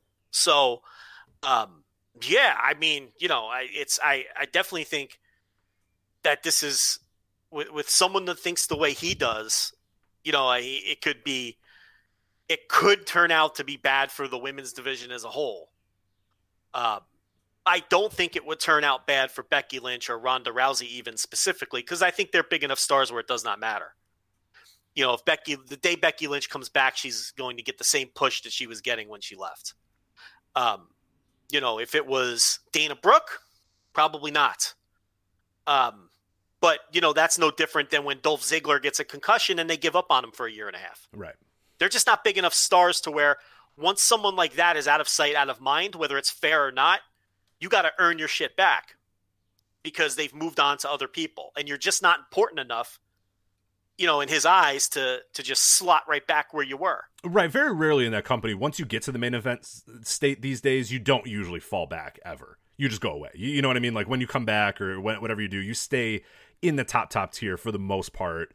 Maybe you have a few months, maybe a little bit, but you're pretty much a star from there on out. So yeah, the idea, like I'm not saying that Becky's going to come back and they're going to be like, all right, here, you're in a 6-man tag with, Sonya Deville and Mandy Rose or whatever. Like, I don't think that's the case, but yeah, it'll be interesting to see. I'm pretty fascinated what ends up happening with her, but yeah, he's pretty rigid in terms. Once you've reached that star pantheon for him, you're really going to be there pretty much for life. Yeah. Unless you're like a plaything of the week or whatever, like there's some, Jinder Mahal or something like that, one of those guys. Those they have no problem, bouncing back and forth. So we're talking about real stars. Yeah, not just. Jinder Mahal was a champion, but I don't think anyone would argue he was like a star. Right, exactly. He was just a guy who held a title. He's a guy who held a works title, that couldn't even move business in the country that they wanted him to move the business in. That tour was a disaster. That tour was a fucking disaster. They had to cut that tour down. Because it didn't draw. They had to cut shows. Yeah, I think it was 3 shows and it got down to 1, and then that one show ended with Triple H pedigreeing him in the ring, which is just as on the nose as you could possibly be about the entire push of Jinder Mahal. So, and then that was it for him. Didn't he lose the title right around that time? They were like, yeah. Because that was intended to pop business in India, and to be honest, it didn't tank business here. Like the SmackDown ratings for his title reign held. They didn't drop. He didn't draw. But they didn't drop either. Right. It was just universally panned because it was bad. But yeah, it didn't business wise. It didn't really seem like it affected anything. But it didn't help anything in India, which is it didn't help the ratings here, but it didn't tank them. I don't remember the house shows, to be honest. But the whole intent was to at least hold steady here while you pop a new market, and that failed miserably. The tour was an unmitigated disaster, and I think a lot of that was confusing imagery. Like you're presenting him as a heel on TV, but you want the Indian people to rally behind him, right? But that clearly didn't happen. But I think they were scared to present him as a babyface on TV because he just wasn't very good, and he's much better as a heel and all those sorts of things. And they thought that probably would have tanked SmackDown if they presented for sure, yeah. If they had him as hey, this Indian champion, he's so good. Look at him. It's undoubtedly the best role was as a heel with the Singh brothers taking the bumps, and that was the best possible way to approach it. Yeah. Oh no, I think Vince thought he was going to get like a Bret Hart in Canada type thing with Jinder Mahal, and obviously that didn't happen. It didn't work out because in India that just didn't. And that's the tricky thing because you run the risk when you do that of the people in the market you're trying to pop just agreeing with you. Yeah, they're like, that guy's kind of a shithead. I like John Cena a lot more. Yeah, right, and that's ultimately I think what happened. And then they pulled the plug, and then he got hurt, and now he's back. He's getting a modicum of a push now, but what was the? Oh, so the other thing I want to talk about was the actual angle where Becky gave up the title. She comes down to the ring with the Money in the Bank briefcase, which actually has the title in it, to give to Asuka. I've seen people praising this. I thought this was a terrible television segment. It's and I know people are praising it. Oh, the emotion that she showed and everything. But from a pro wrestling perspective, this angle stunk. It was confusing as fuck. It was so weird. Isn't Asuka supposed to be a heel? Yes, but then she goes, "Oh my god, congratulations, thank you," and starts crying. And I don't know. And I don't understand that. Shouldn't she be mocking her? Going, Go change your fucking diapers. I'm Yeah, the like champ Shayna. now. Yeah, kind of the Shayna style thing. The Shayna style, exactly. Like, so you have a heel being out of character. You have Becky, like, praising the heel and putting her over. Shouldn't Becky be like... Well, maybe it's an Asuka face turn that we didn't know about. Because is that possible that Shayna's being the heel and Asuka's the face, and that's your new direction? With this company. I know, I'm trying. You got to give me credit for trying. But even if that's a turn, like, what's Becky's motivation to all of a sudden be a fan of this person? Like, the whole thing was fucking weird. And then you have Asuka doing her gimmick the whole time, jumping around, making noises, and that I didn't think that fit the tone of the segment. This tone of the segment was supposed to be a bittersweet moment. You're happy for her, you're happy for Becky, but you're sad she's going away. And you have this cartoon character, because that's what Asuka is now. She's a fucking... Yeah, she just goes... Yeah, that's all she does now, yeah. And she jumps, she dances, she fucking jumps around and dances. She's a cartoon. She's the female Otis. That's what she is. So, and they've got... And do you realize now that they have 3 Japanese women on the roster who all do the same gimmick? Right, I know. They all do the gimmick where they jump around and make noises and fucking dance. Asuka, the tag team partner, Io Shirai, and the tag team partner, Kairi Sane. Yeah. They all do essentially the same gimmick. Where, if you see Io Shirai in NXT, where she attacked Rhea Ripley last week, same thing. Just making loud noises and jumping around and being, like, out of control, and it's all the same gimmick. But it's like, Asuka's cartoon act didn't match the tone of the segment. I thought that segment was a train wreck. It was very confusing as a viewer. Like, well, how am I supposed to feel here? Okay, maybe you're right. Asuka's a babyface now. Or, like, maybe, but why was Becky so happy to give her title to a heel at the start of the segment when Asuka didn't really turn face until she was, like, happy about, I don't, Rich, why are we they don't care, and I guess you shouldn't care, because our chat room's like, no, I think they're faces, and it's like, no, they've been heels, and it was always bad, because we were laughing about it. We did a segment about this not that long ago, about, like, how funny it was that, like, fucking Asuka and Kairi Sane, or especially Kairi Sane, were heels, because they were heels up until, I don't know when, they turned at some point, maybe Asuka turned on that night or whatever, but, yeah, I don't know. Well, why shouldn't it be easy to figure out whether they're faces or heels on top of that? And that still doesn't change the fact that you have a cartoon character out there jumping around like a lunatic during what's supposed to be a bittersweet moment. The tone was all off. Tonally, none of this worked. Why can't they just have her come out there, give up the title, and not even have Asuka involved in the segment? Why does Asuka have to come out there? Let her have her moment in front of 0 fans, which is ridiculous on top of everything else, because what kind of a moment is it? Yeah, right. Well, maybe this was supposed to be the official face turn of Asuka, by her saying, oh my god, congratulations, like, that's a face turn, I guess. Do you find Asuka extremely off-putting right now? Oh, she's terrible. Yeah, it's awful. It's comical. Yeah, it's ridiculous. Like, we'll talk about when we review Money in the Bank. Yeah, but it's fucking ridiculous. Yeah, why? Who would find this entertaining on any level? Yeah. That's all she does. It's like, okay, all right, I get it. You're wild. You're crazy. Okay, like, it was good. Here, it's the typical WWE thing where it worked at the start, but then once they saw that it worked, they have to turn it up to 15. Yeah. Oh, and Otis was that way too. We'll talk about it in the Money in the Bank. Like, I don't hate Otis as much as you did, but after this 45 minutes of him going, oh yeah, the entire time, I'm out now. I am as out can be, man. I am with you on Otis now. But the Asuka thing when she was doing commentary and she first did the heel turn, it was working, and I thought it was good and it was interesting, and it was an evolution of the character or whatever. But now it's just, they saw it worked, and it's the subtlety hammer at play. And now she's just a total cartoon character. And like you just said about, I'm out on Asuka. She's a cartoon. And once you cross that line into just a one-note character. Well, that's what I was going to say. What if I told you, Joe, describe Asuka's character to me? I've never watched WWE. I don't know what this is. Who is this, and what are her motivations, and what does she do? What would you say? Well, a better way to approach that would be if I had never seen wrestling before and I decide, I'm going to try this. I'm bored. I'm in quarantine. Let me try a new form of entertainment. What would a new viewer think that she's supposed to be? An insane person? Mentally unstable? How does it come across? You know, I keep coming back to it. She's a cartoon character. You know, it's just goofy and it's over the top and it's just too much. And it's kind of like she's a microcosm of a lot of the mistakes they've made over the years with where they just something works and they have to beat you over the head with it. They can't just let it be the thing that's working. It has to be turned. The volume has to be turned all the way up and you got to be over the top with it. You know, so she has to do that silly little dance with her hands between her legs every time. It can't just be an organic thing that's working. It has to be, you know, you have to put all of your chips in on anything that even remotely works ever. And it's one of the infuriating things about the company. Well, speaking of this company, as we continue to stay in WWE land, an announcement made this week, postwrestling.com was the first one with it.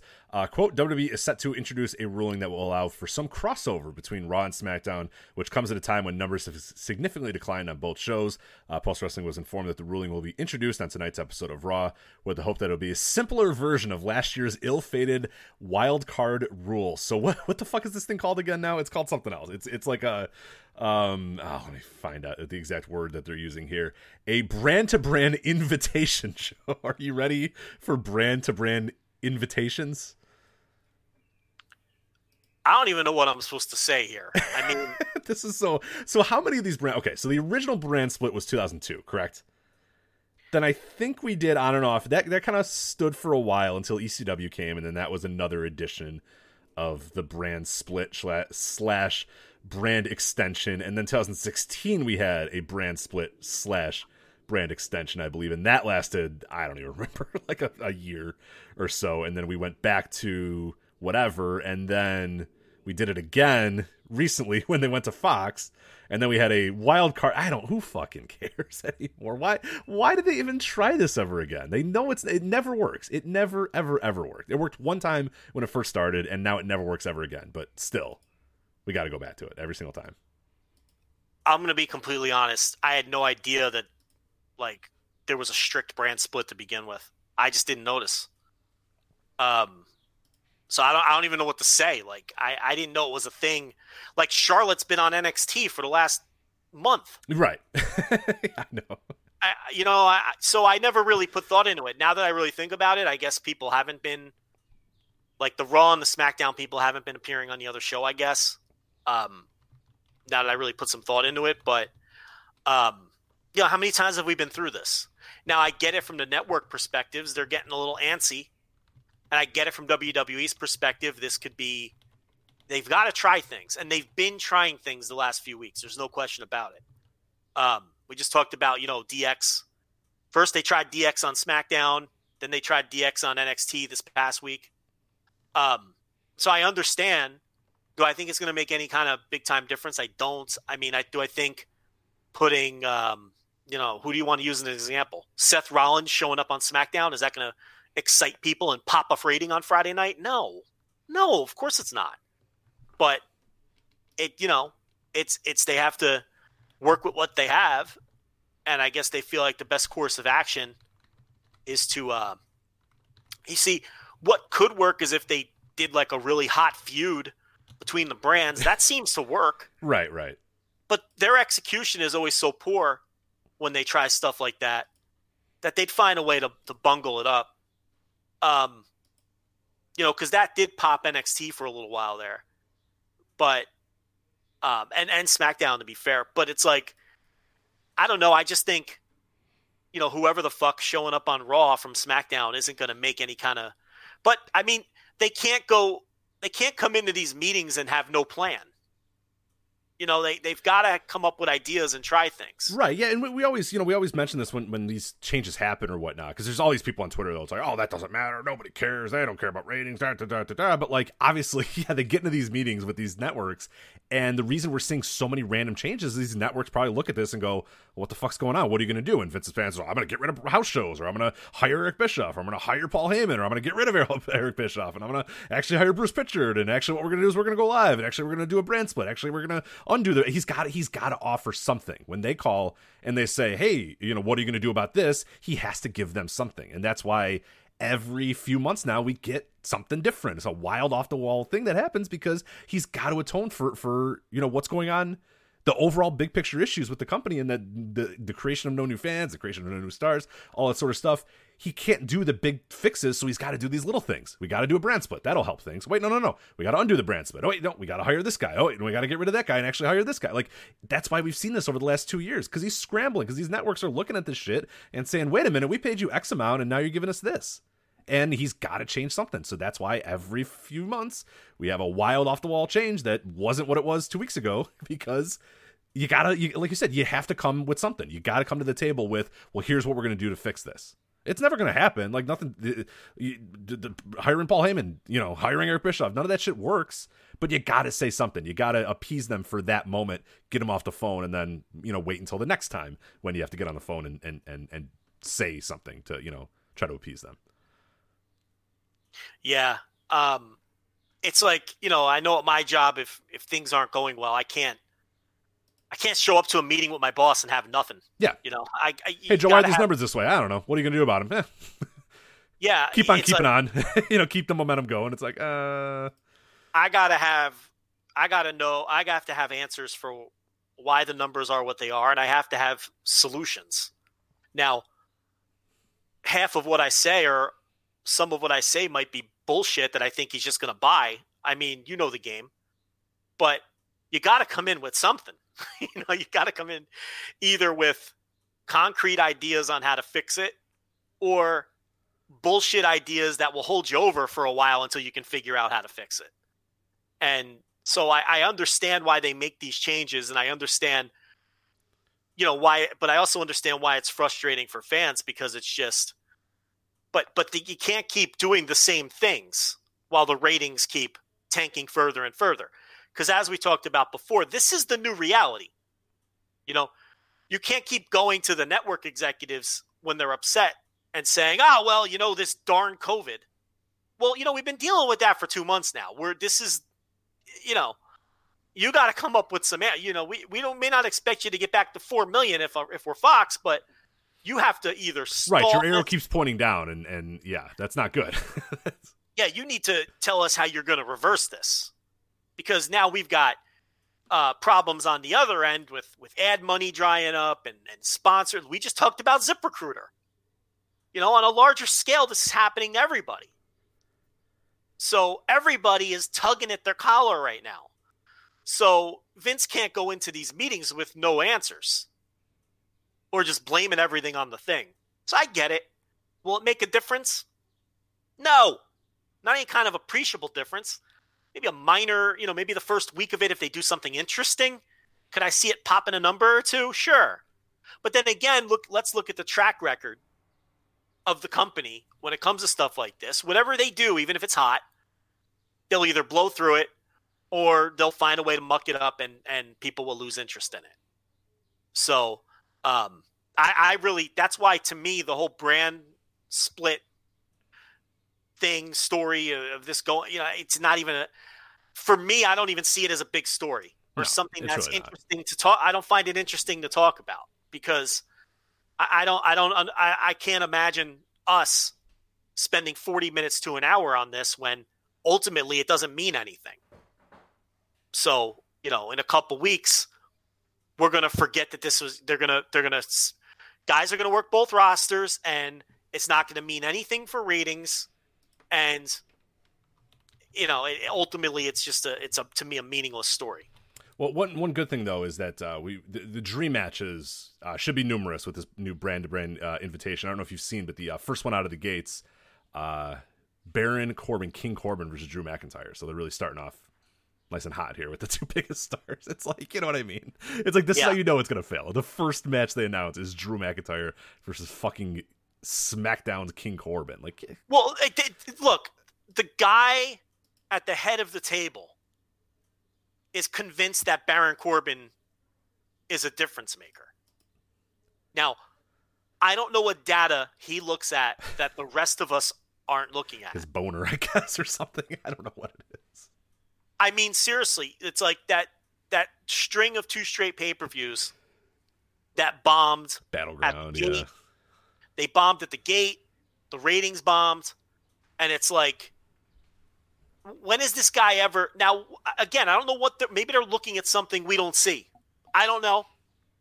But they're convinced that Baron Corbin is a legitimate thing. Like, I don't advocate cutting the guy. He does get heat in the buildings. You know, so it's like there's value in someone who gets reactions in buildings. But is he always over-pushed beyond his level? Yes. You know, that they always put him in positions that he shouldn't be in? Yeah. If he's just a mid-card guy who... I would love a roster full of mid-card guys who get the reactions that he gets. There's value in that. The problem with Baron Corbin is he's always pushed beyond his level. So, and like you're saying in this instance, a big opportunity like this, they put Baron Corbin in the spot. It doesn't make any sense. But then again, who are you going to put it? They don't have anybody. They don't have stars. Yeah, there's nobody. I don't think Drew McIntyre is. I mean, no. We talked. I'm not going to do it again because we just talked about it last week. But I don't think he's anything special either. He hasn't stopped the bleeding at all with Raw. So yeah, they got a real issue. They got a real issue right now, man. In terms of we've had this discussion for years and years and years, but like this is almost the most dire I've ever seen it. Where like legitimately, I don't know if I could come up with one matchup between Raw and SmackDown that would be like you said. Oh, Seth Rollins is going to be on SmackDown. Yeah, okay, cool. Yeah, what's, you know, who cares? Like, okay, yeah. Well, let's look at this. What is the dream match that you build to between these two brands?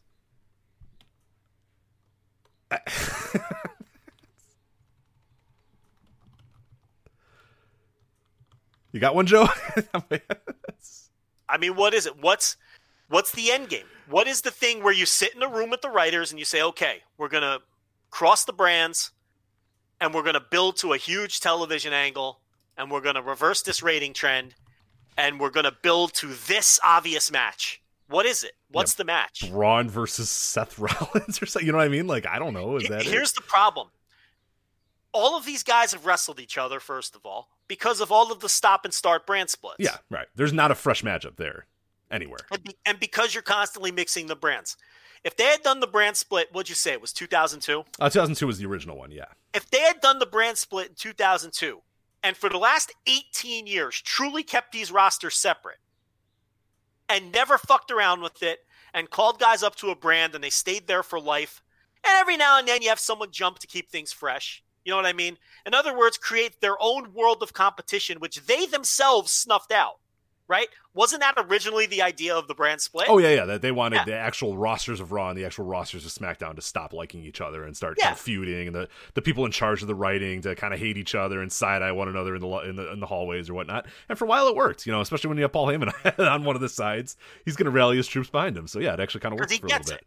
But it's like the idea was we don't have real competition anymore, so we'll create our own. Yeah, right. That quickly went out the window. If that had held true for 18 years... Then when you really needed to pull it out of your back pocket like you do now, you might have two rosters full of people who have never commingled. And you might have true dream matchups. And you don't even need 18 years of separation. If they've just kept separated for the last 3 years. But is there any match that we haven't seen between these two sides that you feel like is super fresh, super hot, and can pop a number? I cannot think of one. No. I mean, who can Seth Rollins wrestle on SmackDown? Yeah, Braun Strowman. Has that really got you going? Has that got you excited? The Braun Strowman-Seth Rollins feud? Like, you have Braun and Bray and I guess Sami Zayn and his crew, but they're mid-carders. And Sami ain't going to be there for a while. It doesn't look like so. Yeah, right. And then if they hadn't completely booked Nakamura into oblivion, they had a star at one point. Yeah. The Miz, Seth Rollins versus The Miz, that got you. The Miz has wrestled everyone on the roster. The Miz has been there for 15 years, and he's wrestled everybody on the roster. And on the Raw side, I mean, I guess Drew McIntyre would have some fresh matches. The problem is I don't think anyone cares about Drew McIntyre. You have, I mean, you know, Brock isn't coming back for this shit. And I don't know if you want to pay him what you need to pay him to come wrestle an empty arena match to bump up your rating, you know, by 50,000 fans. If it even does bump the rating. There are people who believe Brock doesn't draw. And then, so who else is on the Raw side? I don't know what's the match. If you're going to do this, you have to have a match. Seth Rollins, Bray Wyatt. That's your match, buddy. We've seen that. It was horrible. I'm joking. Yeah, it's fucking garbage. Yeah. It killed Seth Rollins as a babyface. You know, so I know you were kidding, but so that's why to me it's not a story. You know, if there was an obvious match you're building to, then you say, all right, well, okay, now what do you do? Do you do that match on Raw? Do you do it on Fox? Or do you do it behind your paywall? Now we can have an interesting conversation, right? But there's no conversation to have. Yeah, there's not one match. And it's not like, we pose this question. I'm looking in our chat room right now. I have yet to see one earnest answer in the chat room. It's just like, it's either silence or somebody saying Bray versus Seth, LOL. Like, yeah, honestly, you could not... I'd listen to anyone. I'd listen to anyone if you said, "Oh, this match, this guy versus," and that's what I meant. Like when I started this little mini segment here is like they are in such a dire situation that you can't make one match, that would interest you on any level whatsoever. That you can reasonably say, yeah, you know, Joe, that match is going to make people watch that show, whatever show it is. Even thinking like a hardcore WWE fan, right? The kind of fan who just loves the WWE and they watch, and I'm not even being facetious or anything. Someone who just loves watching this stuff and they're big fans of the company. And what's the match for that kind of fan? I still don't think there's one. No, like Bayley versus Asuka, maybe. Like that's kind of cool, I guess. But that's a big money match. Yeah, no, that's what I mean. It's like a good. I mean, where's the money match? You know, it's so. Okay, they're going to commingle the rosters. Great. There's no end game here, and there's no money match. There's nothing that's going to pop a rating. Because I don't think Seth Rollins showing up on Fox is going to pop a rating for Fox. Or whoever. And he's a pretty big star. You know, he's one of the biggest. Yeah, he's in that upper echelon, the top 5 if you're talking about it. And none of those top 5. Your Drew McIntyre's. Okay, honestly, the top 5. What is it? Bray Wyatt, Braun Strowman, Drew McIntyre, Seth Rollins, and who are we forgetting? I mean, King Corbin, right? Becky's gone. It's not, Asuka, Bayley, and Sasha are the top women. They're not like pushed at that level right now. Who are we forgetting? Someone obvious? I don't think so. I mean, maybe, but isn't it incredible that they can basically buy up? They have everybody. They have every good wrestler that's ever wrestled. They got everyone they got everyone except the Elite, and they have no stars. Everybody but Elite and Zack Sabre Jr. They have everybody but the Elite, Zack Sabre Jr. and Will Ospreay, and they literally we can't even name their top 5 wrestlers on the roster right now. And by wrestler 3, we're already laughing and saying, "I guess this guy." Did we name 4 or 5 guys? I named 4, and then I said, "I guess King Corbin." Braun, Bray, Seth, and Drew. Yes, that's I think the core 4. That's the top 4 for sure. We need to lock them in, right? Yeah. Who would be their 5th biggest star? Who they see as a star? Right. It would be Becky. Right. She'd be the answer, but she's not there. So who is it? I guess Randy Orton. It gotta be Orton, right? Yeah. It has to be Orton. Because Reigns is kind of MIA for right now too. So I don't count Reigns. Yeah. He's not there. When he's there, I'll count him. I guess AJ Styles you could add in there if you really wanted to, but when he's not dying. When Reigns comes back, he's in that mix. There's no doubt. He's not there. It has to be Orton. You could argue Orton, AJ. This is not an easy exercise. It's very difficult. Yeah. We have to be forgetting an obvious one. I said AJ Styles is one but I don't put him on that level really much anymore. But I guess he's there. Yeah. You put he's in the. You want to say he's the 5th one? I'm not going to fight with you. Well, as I said, I think the 5th is way open for interpretation. I think there's like 4 or 5 dudes that you could honestly say. You could say King Corbin, AJ. Can you say King Corbin? I mean, they think so. Clearly, he's not bigger than Orton. They don't see him ahead of Orton, though, right? I don't think they see him ahead of Orton. What about Edge? I guess. But... I mean, he's 50 and he's part-time, but... Right. He's like 48 or something. Man, This is so bad. I'm trying to go through the WrestleMania card. Right, and try to think of who's, yeah. Because anyone significant was going to be on the WrestleMania card. Brock's not around. I mean, are we being hard on them because Brock, Becky, Roman, Ronda? I mean, that's not bad. If we're sitting here talking about Brock, Becky, Roman, and Ronda, right, and Undertaker or something, then we're okay. Those are people who could move a number. Right, but the problem is that, 3 of those people you mentioned are part-time workers, and they're pushed as your biggest stars, and they go away. Right. And that's an issue. Yeah, that's not good.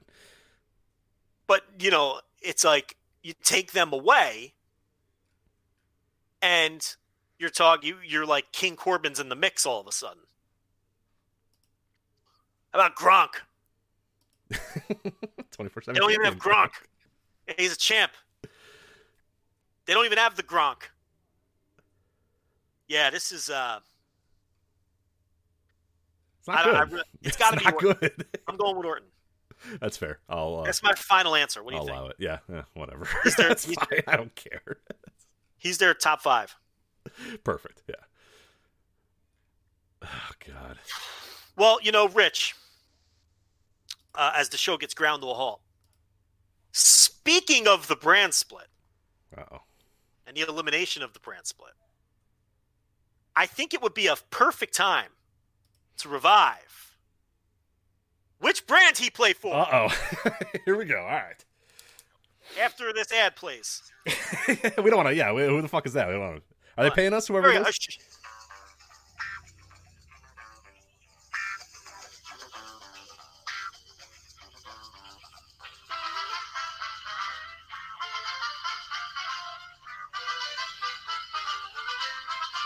Rich, do you remember the rules of which brand he played for? Yes, I think so. You're going to name a name, and I'm going to tell you what brand they played for. Modeled after the game on Inside the NBA, Charles Barkley, who he played for. This is our version called Which Brand He Played For. It could be a he or a she. I will name a WWE wrestler. Rich must tell me which of the brands that wrestler plays for. Are you ready, Rich? I am ready. Let's go. Number 1. Bo Dallas. Which brand he play for? What? All right. When's the last time Bo Dallas has been on TV? I don't know. That's not. Yeah, it's not. You're not. You're. That's not your game. You're just. That's okay. All right. Hold on. It could be Raw. It could be SmackDown. It could be NXT. It could be NXT UK. It could even be 205 Live. Oh my God! Oh, so I have to. It says 205 Live is considered an additional brand, correct? Oh yeah. Okay. All right. Bo Dallas is a Raw superstar. Damn it. Bo Dallas is a member of the SmackDown brand. Damn it. All right. The SmackDown brand. That's okay. I think I'll give you an easy one. Want to get you on the board. How about that? You can't possibly miss this one, Rich. Are you ready? Okay. To play which brand he played for?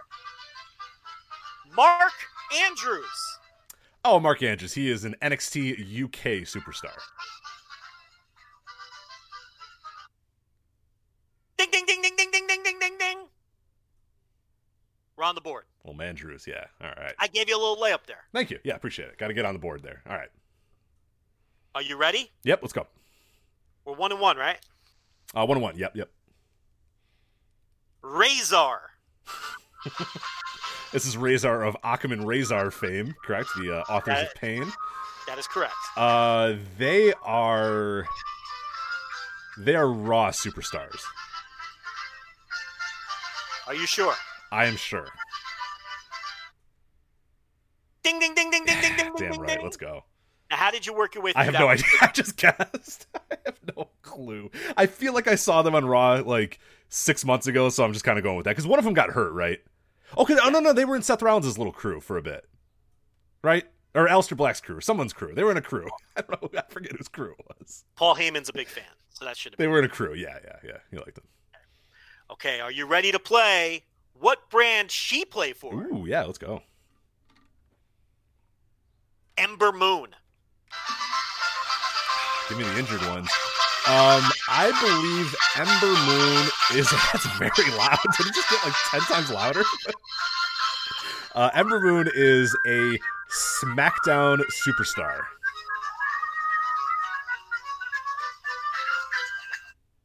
The former Athena. The former Athena, yes. The former practitioner of the O-Face. Which never hit properly. Always fucked up by both parties. The O-Face. They can't call it that anymore, Rich. Believe it or not, they did change that. Yeah, they did change that when she went to the...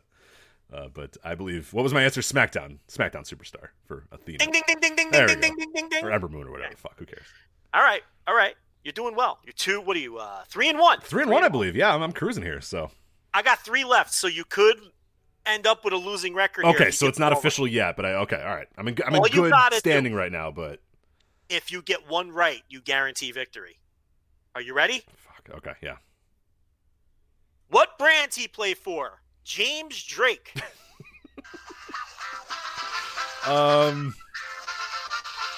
Ooh. I think, okay, so I know why you did this one. I think most people would say James Drake is an NXT UK superstar, but he is actually an NXT superstar. Ding, ding, ding, ding, Yeah, ding, ding, ding, there ding, we ding. go.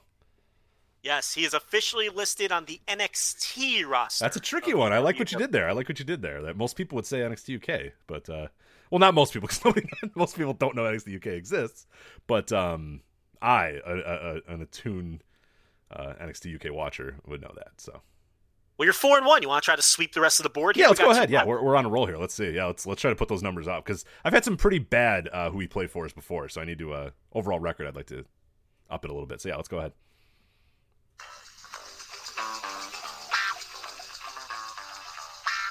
I'll let this one build up. Wait for the song to kick in. Mansoor. Oh God, what? I think. Well, he's okay. Is Evolve one of the choices or no? Evolve is not a choice. Okay, that's fine. Thought I'd try there. But I like what you did there. Yeah. Because you know, I try to get tricky sometimes. Right. So Is the you- Kingdom of Saudi Arabia a choice? No, although you could argue that's the brand he's been. pushed That's right. on. Okay, so he's on he's apparently also on a real brand. Okay. One of the 5 brands in play. Mansoor is a SmackDown superstar. Damn it. What? Mansoor is an NXT. I guess that makes sense. NXT. Okay, that makes sense. One left. You're 4-2. You're guaranteed a winning record. You're like a team that has clinched a playoff spot. You might not even have the starters in. Yeah, for the third catcher's out there. Like, yeah, it's we're just trying to get some work. A long reliever starting our games. It's we're just cruising into the finals in the playoffs here. In the gambling world, they call this one a free ball. Okay, there's nothing at risk here, but you can still get it right. Oh, premature musicalation there. Hold on. It's okay. It happens. Dana Brooke.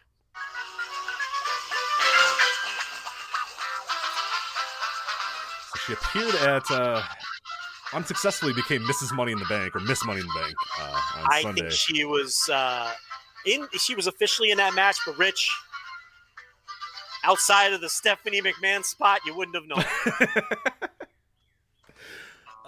Dana Brooke is a Raw superstar.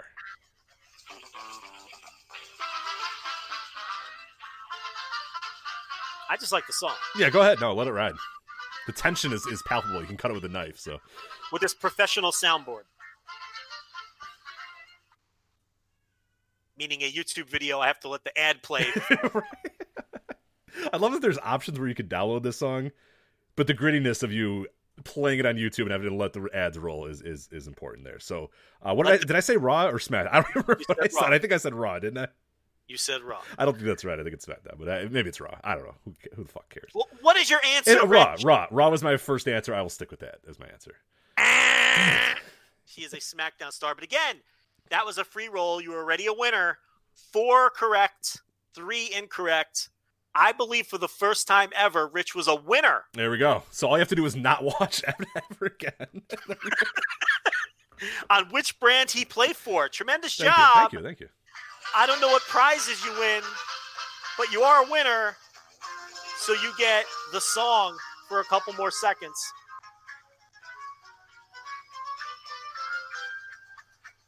And that's that, because now we're an SNL bit that's running way too long. Yeah, exactly. It's got too long. All right, let's get to this Money in the Bank. Speaking of an SNL bit that ran way too long, WWE Money in the Bank 2020. Joe, we'll start at the top with this, whatever the fuck this main event was. The dual Money in the Bank ladder matches, both the men and the women fighting for the briefcase at the same time, fighting through the corporate headquarters. The risk, would it be worth the reward? We would find out at Money in the Bank 2020. I mean, when we previewed it last week, we kind of said, hey, at least it's not just a normal match. At least they're trying something different. I was so fucking bored by this within 5 minutes, and it just went on and on and on. And the entire time the match is going on, and I'm curious what your thoughts are going to be as well. I'm thinking, I don't know even what to say about this. What do people want me to say? Like, it wasn't even like, I don't even want to bury it. It was just completely bad and not funny.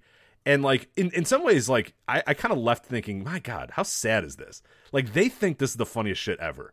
Like, they're like, it's Doink the Clown. He's there. And it's Brother Love, and he's taking a shit. And it's like, they think it's hilarious, but does anybody else in the universe think it's hilarious? You know, over the age of 12. It's so bad. I don't know. What do you want to say about it? What do you want me to say about these matches, Joe? I have no fucking clue how to review these, how to talk about them, what to say. Just one SNL bit that went 40 minutes too long and was never funny at any point. Look, I think we said that what was the Undertaker AJ Styles thing called?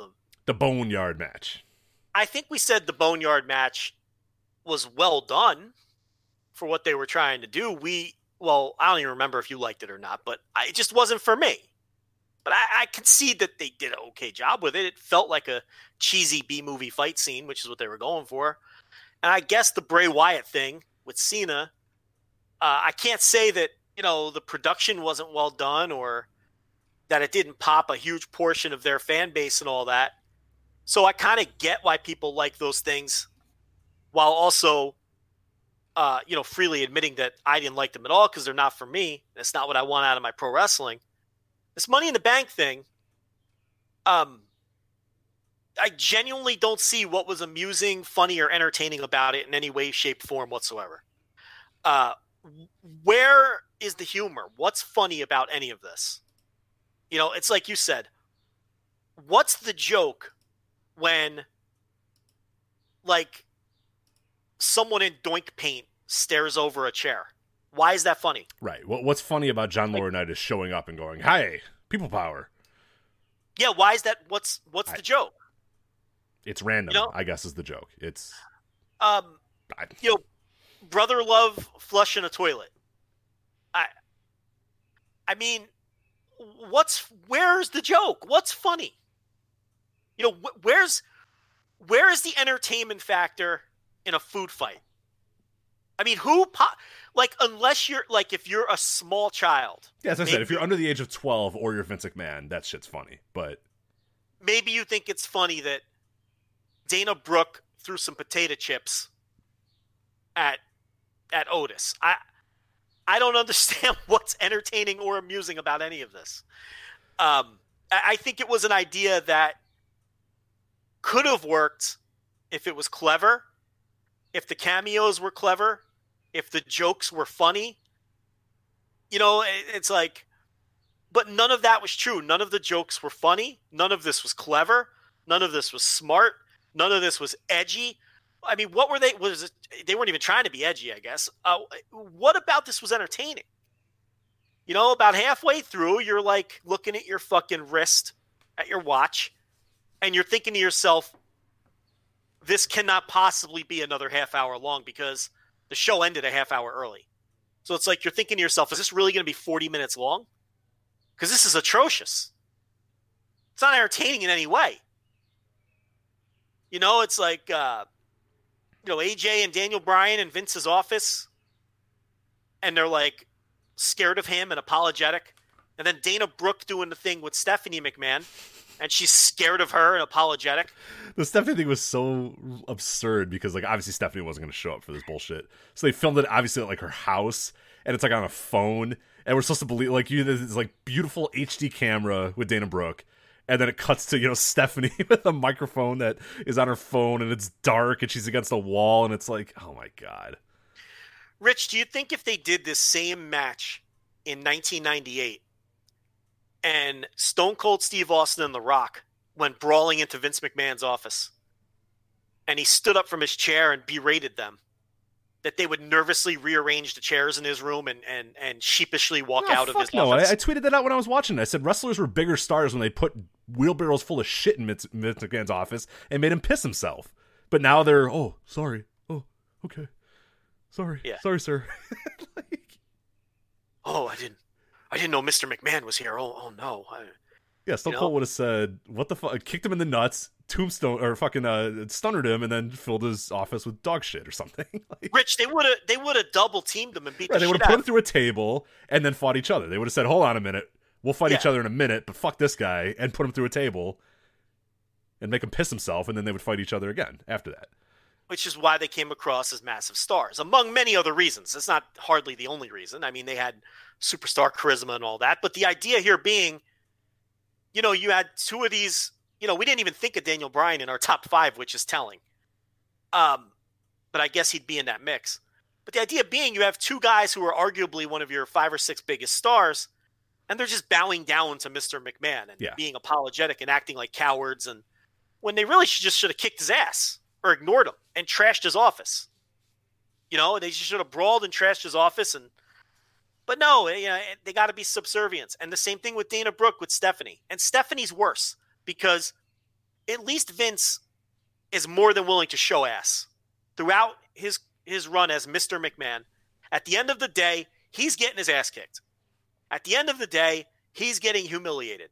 You might have to sit through some Vince McMahon Kiss My Ass Club segments or the Trish Stratus barking like a dog, and there's been some bad ones. But at the end of the day, he loses his feuds, and he's made to look like a fucking jerk-off in the process. When has Stephanie ever shown ass in that company? Never. Literally 0 times ever. Especially in the modern era. One time, Brie slapped her, I think, or something. You know what I mean? Like, that's literally it. That's the only one that I can ever remember. It's like she's nothing like her father in that respect. And that may not be her fault. She's not in charge of the creative. No, she was for a while. And she didn't do it when she was in charge either. So correct. But now she's in a different part of the company. But is there still some of that? If she's I'm sure she has some level of control over her stories because she's fucking Stephanie McMahon. So it's some random writer doesn't hand her a sheet and go, here's what you have to do, Stephanie. And then Stephanie's like, well, I don't know. And the writer's like, well, you better do it. I mean, that's not how it goes down. So it's like she never shows ass, or at least hasn't since she's been like 20 years old. I guess the very early angles. But I'm talking modern Stephanie McMahon, the character we know today. She just screeches, slaps, and never gets her comeuppance ever. Never gets her comeuppance, or very rarely gets her comeuppance. Very rarely, where Vince would always get his comeuppance. But in this scenario, they both were they came across as the stars of the match. Because they're the ones not to be fucked with. Not Otis, not Asuka, not AJ and Brian, who looked like cowards. Those two. So even if you want to seriously break this down, which is really a waste of time, from that perspective, the match didn't work. There wasn't any interesting things that they did with the building. Rich, they did a food fight, and they did a fucking shit joke with Brother Love. Yeah. What other interesting things did they incorporate from the building? They did a brawl in the gym that Gargano and Ciampa did a month ago, complete with the same spots, like breaking the mirror. Yeah. It was a different. I guess it was different because it was the headquarters gym, that kind of old school Vince McMahon gym with all the neon or whatnot. But that's it. That's literally the only difference. They've already done that, the gym thing, in this company on TV. So that wasn't even fresh or different. Or, they didn't even do special effects or go into the boneyard, side of things. This was just a very boring 10-person or 12-person brawl, whatever it was. Yeah, they fought over an elevator though. That was really cool. Yeah. With bad bed music. Can we get away from the bed music? I know, dude. I've said it before. I would love to never, ever, ever, ever, ever again hear bed music in a wrestling match. Ever, please.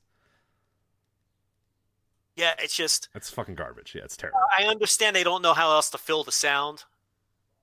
But it's like the bed music kind of worked for the Boneyard match because that was supposed to be... It was outdoors. It was cinematic. This didn't have that feel to it. Yeah, this felt like you were watching these people fight in a building, but why is there music behind it? It doesn't make sense in that context. It doesn't. And it was silly because like when something goofy was about to happen, it's like when you're watching a cartoon and the music turns goofy. Like whenever Otis would come on the screen, like the music would something dumb, and you're like, oh, here we go. Oh yeah. Oh yeah, station weights. Yeah, Tucky. And it's like they can't even. They always insist on trying to tell you how you need to feel. Instead of just letting you feel. Even with something silly like this with the bed music, and then they get up to the top, and you're like, all right, there's 40 minutes left in the pay-per-view. Now we're just going to have 2 Money in the Bank matches happening at once, and this could be kind of interesting, right? And then 3 of the women actually showed up. Yeah. So 3 of the women are just, whatever, stuck in an elevator. Yeah, stuck in an elevator, stuck in a stairwell. Who the fuck knows? So Baron Corbin hip tosses 2 men to their death, and they make exaggerated splat sounds. They're fine, though. He didn't even sell. He didn't sell at all the next night. No. Not even Rey Mysterio grabbing his shoulder going, yeah, luckily I didn't fall to my death. I fell a few feet, but I'm all right. I don't know if I'll be able to wrestle tonight. He literally says, I feel great, Charlie. Yeah. Now. I give up. Come on. Forget that they showed us the crash pad. Forget that. Yeah. Forget that you saw the crash pad. The idea was he hip tossed them off the side of the building. Right. And you heard them go splat when they hit the fucking whatever they hit. They never returned. And then they're perfectly fine and tell you they're perfectly fine the next day. Aleister Black is tweeting out a picture of a ghost on Twitter to mock the fact that he was hip tossed over the side of a building and went cascading to his death. Now, like you were saying last week, it would have been better if they just showed a cartoonish special effect. Yeah, whoa! Yeah, just Aleister Black, reaching for the sky. Oh no! And then his arm flailing, yeah. And then his broken body on the sidewalk. Like, if you're gonna go camp, just go full camp, But they didn't even fully commit to the bit of these men being hip tossed off the side of the building to their death. And it's like, I see people. The big thing now. Okay, the big thing now is every time these companies do something like this, we got to compare it to DDT, right? Oh, they're doing DDT in America. Well, DDT stinks too. So none of it's good. None of this comedy bullshit is good. I will. Okay, 1 sec. I will defend DDT on this. That when DDT does funny stuff, I don't love it. I don't go out of my way to watch it, and a lot of times I skip it. But I laugh 1,000 times more with DDT comedy than I do anything with WWE comedy. Rich. I don't even get DDT comedy because it's for weeaboos who sleep with fucking fuck pillows. I don't understand the jokes. No, but I think even the in between chords that they hit are way better. I will say that. But I do think your overall point though, we do need to stop just assuming that everything that's like a backstage brawl or funny is DDT. Like they didn't invent, like it happened the other week with the street fight where we had people saying, oh, well, that's obviously DDT influence. And I was like, they've had street fights before. Yeah. The AEW street fight. People are like, they brawl backstage, so it's a lot like DDT. I'm like, what? It's the Attitude Era, literally the entire 4 or 5 years of the Attitude Era, every single match they fought backstage. Well, this is Kenny Omega's fault because he put out that tweet that said, oh, that's right, it is. Yeah, right. Who says DDT style can't work in America? It's like, dude, DDT did not invent street fights and no DQ fall count anywhere matches. Okay? Jerry Lawler and the fucking Honky Tonk Man did this in 1976 in Memphis. Okay? So don't fucking, this isn't DDT. This has been a staple in pro wrestling for decades. Decades. Stop attributing this stuff to DDT. I don't care whether you like DDT or you can't stand DDT. Can we stop attributing all this stuff to DDT? They didn't invent street fights. They didn't invent no DQ matches, fall count anywhere. They didn't invent comedy. They didn't invent any of it. Stop calling this stuff DDT. DDT ripped off all these ideas from America. That's where they got the ideas. For God's sake, I can't. Their owner is a fake Stone Cold cosplayer, you idiots. This stuff all came from DDT co-opted this shit from the United States. And I don't care whether you like it or you don't. That's not the point. Whether you think they do it better or not is immaterial to me. Stop crediting, no one's copying DDT. None of these people saw this. Vince McMahon did, you know what we need, goddammit? We need to do DDT. Give me a break. That's not what's happening here. Kenny Omega, pump the brakes, buddy. Okay? People were doing fall count anywhere matches long before the Brahmin brothers were throwing bowling balls into each other's nuts. Okay? It's been happening forever. Are they even in DDT? I don't even think they're in DDT. It doesn't matter. God, it's infuriating. Learn some history. My God. Kenny Omega wouldn't know the Tupelo concession brawl if it fucking happened in his backyard. Stop, shut your mouth. I'm standing up, Rich. I didn't think I'd be fired up over this of all things. So anyway, this match stunk. I didn't like any of this. And then Otis and Lady Otis end up winning. So we know why Lady Otis won. That became clear on Raw the next night. But Otis is your Money in the Bank winner. Rich, create your take. Oh, yeah. I don't know, man. It's like in the way they had him win, too. It's just AJ Styles has it, and he just can't. He fumbles the briefcase, and it lands in Otis's hands. And Michael Cole goes, Otis controlled the Money in the Bank. He's Mr. Money in the Bank. I'm just like, God damn, I hate this company so much. Why wouldn't AJ get it if he's the one that unhooked it? Right? Just because he dropped it at some point? I guess if the man who holds it closer to his body, that man is Mr. Money in the Bank? Well, why did King Corbin and Asuka try to stop each other from getting the briefcase? Oh, my God. Oh, dear God. Don't even get me started on that. Like, what was the why wouldn't they why just would help King each Corbin other? not just say, yeah, go ahead, go get it. I'll go get mine and we're good. Cool. Yeah, why didn't he just he's taller. Why didn't he just unhook both and hand it Right, to her? Yeah, you want the briefcase? Here you go. Why does he care who wins? Was this a DDT spot that I don't know about? They're ripping off again. It's the first time a heel has been mean to a soon-to-be babyface. So, yeah, DDT. Did Antonio Honda and the inflatable panda gimmick climb a ladder and fight over an invisible gun or something? Was this another DDT ripoff spot? I don't know. But that made no sense. And then Otis wins the case. And I know a lot of people, well, not a lot of people, but there's some people who are up in arms saying that Otis, Rich, is ruining the sanctity of the Money in the Bank briefcase. Oh, yes. Yeah. That's it. Now it means nothing anymore, Joe. It's over. Now, let me tell you something. Next, he's going to win a title, and then titles aren't going to mean anything in this company anymore. My God. Who is a bigger Otis detractor on planet Earth than me? Can you think of one? I literally cannot, no. Who gives a shit who has the money? Yeah. It does Damian not Sandow once had it. Right? It does. It lost. He cashed it and lost. Like, it's a geek briefcase. Who cares? It does not fucking matter who holds this briefcase. It does not matter who wins that title. None of this matters in this company. Results do not matter in this company. Mandy is going to screw him out of the fucking briefcase anyway. We all know that's what's going to happen.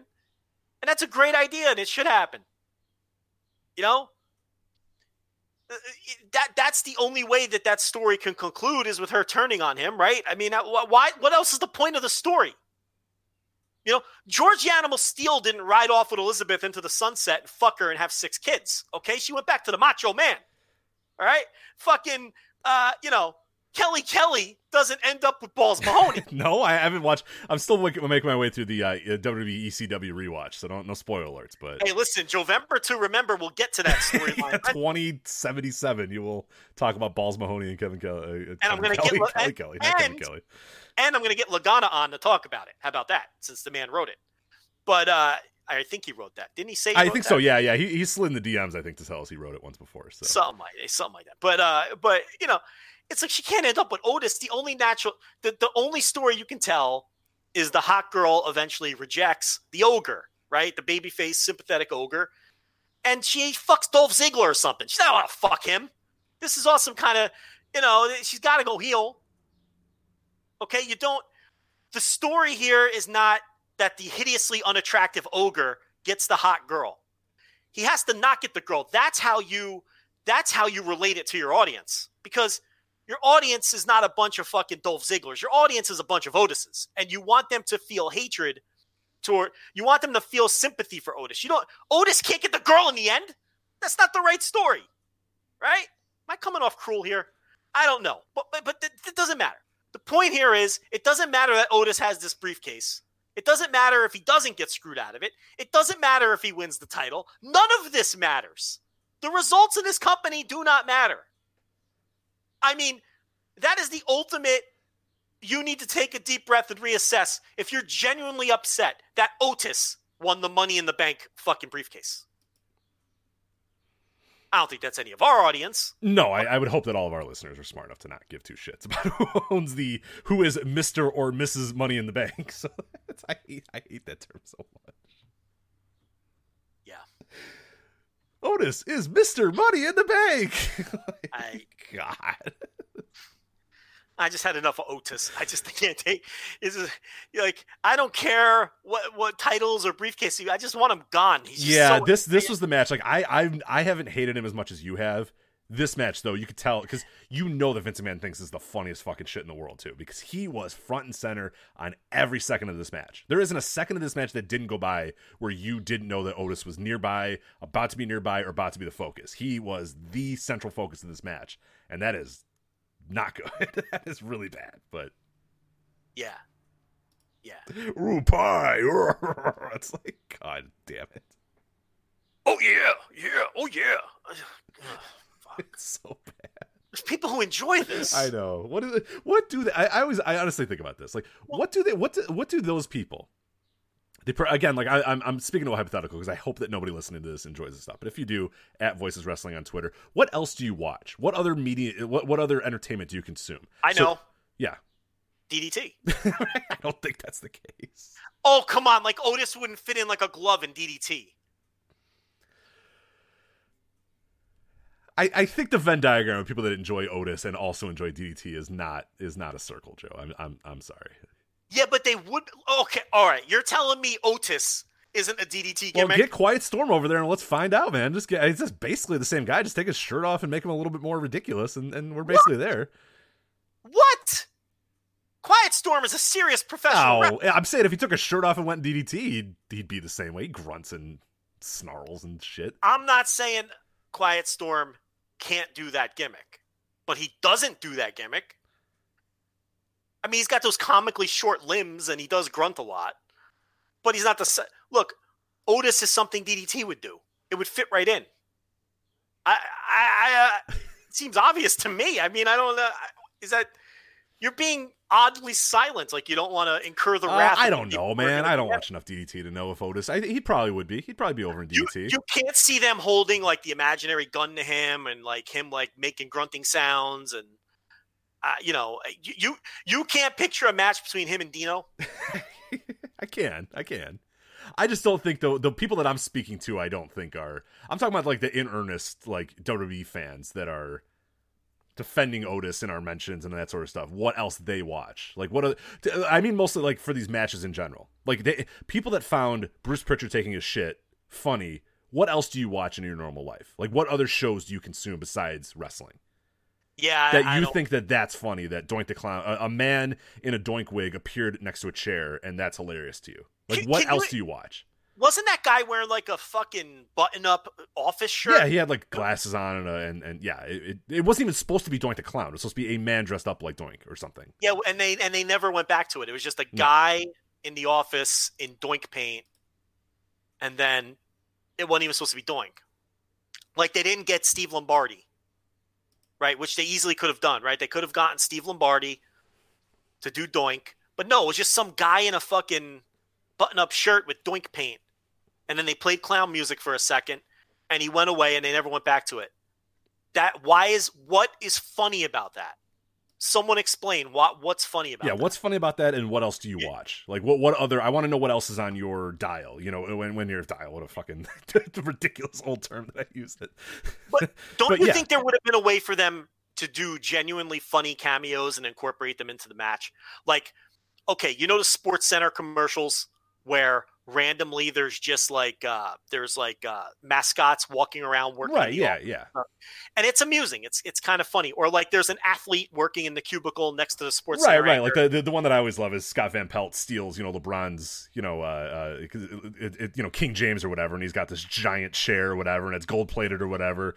And LeBron's like, "Hey, did you steal my chair?" And he's like, "No, I don't know where you got that idea, LeBron." It's like he's in a giant king, and it's like, again, it's a nice little humor. And LeBron's like, "All right," and he just goes and sits back on his normal desk chair and kind of like, LeBron comes to work, and he goes in his chair, but it's like a regular desk chair. Right, he sits in it and he's like, "This isn't right. This doesn't feel right." Right. So he goes to the next cubicle, and Scott Van Pelt's sitting in a gold plated throne. Yeah. And he's like, "Scott, did you switch chairs?" And it's funny because in real offices, people switch chairs, and so you see the obvious joke there. He's like, "No, I don't know, LeBron. I don't know what happened to your chair." And he's sitting in the man's fucking throne. Like, there's things they could have done along those lines that may have been humorous or funny or amusing, and they did nothing of the sort. Nothing they did was humorous or funny or amusing. I don't know what's funny about Brother Love flushing a toilet. I don't know. Brother Love took a shit, and Rey Mysterio Jr., like, he didn't even see the shit. He just heard the man flush a toilet. Like, they didn't even do that unfunny joke properly, right? Shouldn't they have brawled into the stall that he come out of, and then they right? And I'm like, "Ooh, sminky! Oh, it smells!" Yeah, they didn't even do that. He just heard a thing flush. He could have just taken a piss, Yeah, who knows, man? Fucking garbage. Horrible. What a horrible match. What a horrible segment of this fucking podcast. And I just don't want to talk about it. Yeah, let me like as quickly as possible. Let's go over the rest of these things. Fucking we gotta do the rest of the card. Yeah, Drew McIntyre defeated Seth Rollins, retained the title. Okay, stop. You need to stop. This is the point in a WWE review segment where Rich just gets frustrated. I'm done. I'm over it. Come on, and there's no more. The effort level is gone. He has no interest in breaking anything down. I try my best to revive it. It doesn't work, and he just wants to because you could hear the tone in his voice. This happens every time we preview or review a WWE pay-per-view. Rich, there are many people who think that Drew McIntyre Seth Rollins was a great match. You didn't think it was a great match? It's fine. It was okay. I didn't think it was great either. I thought it was very good. I thought they worked hard. For the circumstances, I thought it was as good as you can. Not as good as you can do in an empty arena, but pretty damn good for an empty arena, I should say. For WWE empty arena, I think it was pretty good. But I couldn't pull the trigger and go Notebook on it. But yeah, it was pretty good. It was pretty good. Braun Strowman defeating Bray Wyatt for the Universal Championship. Do you have the energy to bury this or no? I really don't. Yeah, I really don't. I mean, essentially all you need to know is for 10 minutes they had a normal match, and then weird puppets showed up, and then it became not normal, and then Braun just beat him, and then it was over. Except for they also did the thing where Braun had a mask, because it was the old Wyatt family mask. And then Bray Wyatt said, "You finally come home. I knew you would." And then Braun said, "No," and stomped on it and beat him. So, I don't care. Like, obviously, look, this was atrocious. This was fucking arguably garbage. All the wrestling in it was horrible, just horrid, just so bad. I honestly would have given them more respect if they just immediately went into the campy bullshit right away. Don't even humor me with 5 minutes of wrestling. You're not wrestling. You know you're not trying to be wrestling. Just go right to the bullshit and get it over with quicker, please. Yeah. But what about the idea that Braun basically beat Bray at the psychological game? So, well, then what's the point of Bray? right? Rich couldn't give two fucks about You're right. Braun. No, I mean, I'm thinking And about it. Yeah, psychologically. I don't give a shit. But also, yeah, you can't, because like that was his the whole thing that Bray Wyatt has, that he's not a better wrestler than you, but he gets in your brain and works your mind into and pulls it in very different directions, and you don't know what you believe in anymore and all that sort of stuff. And then Braun just said, "Nah, I don't fucking care," and then stomps the mask and beats him. So.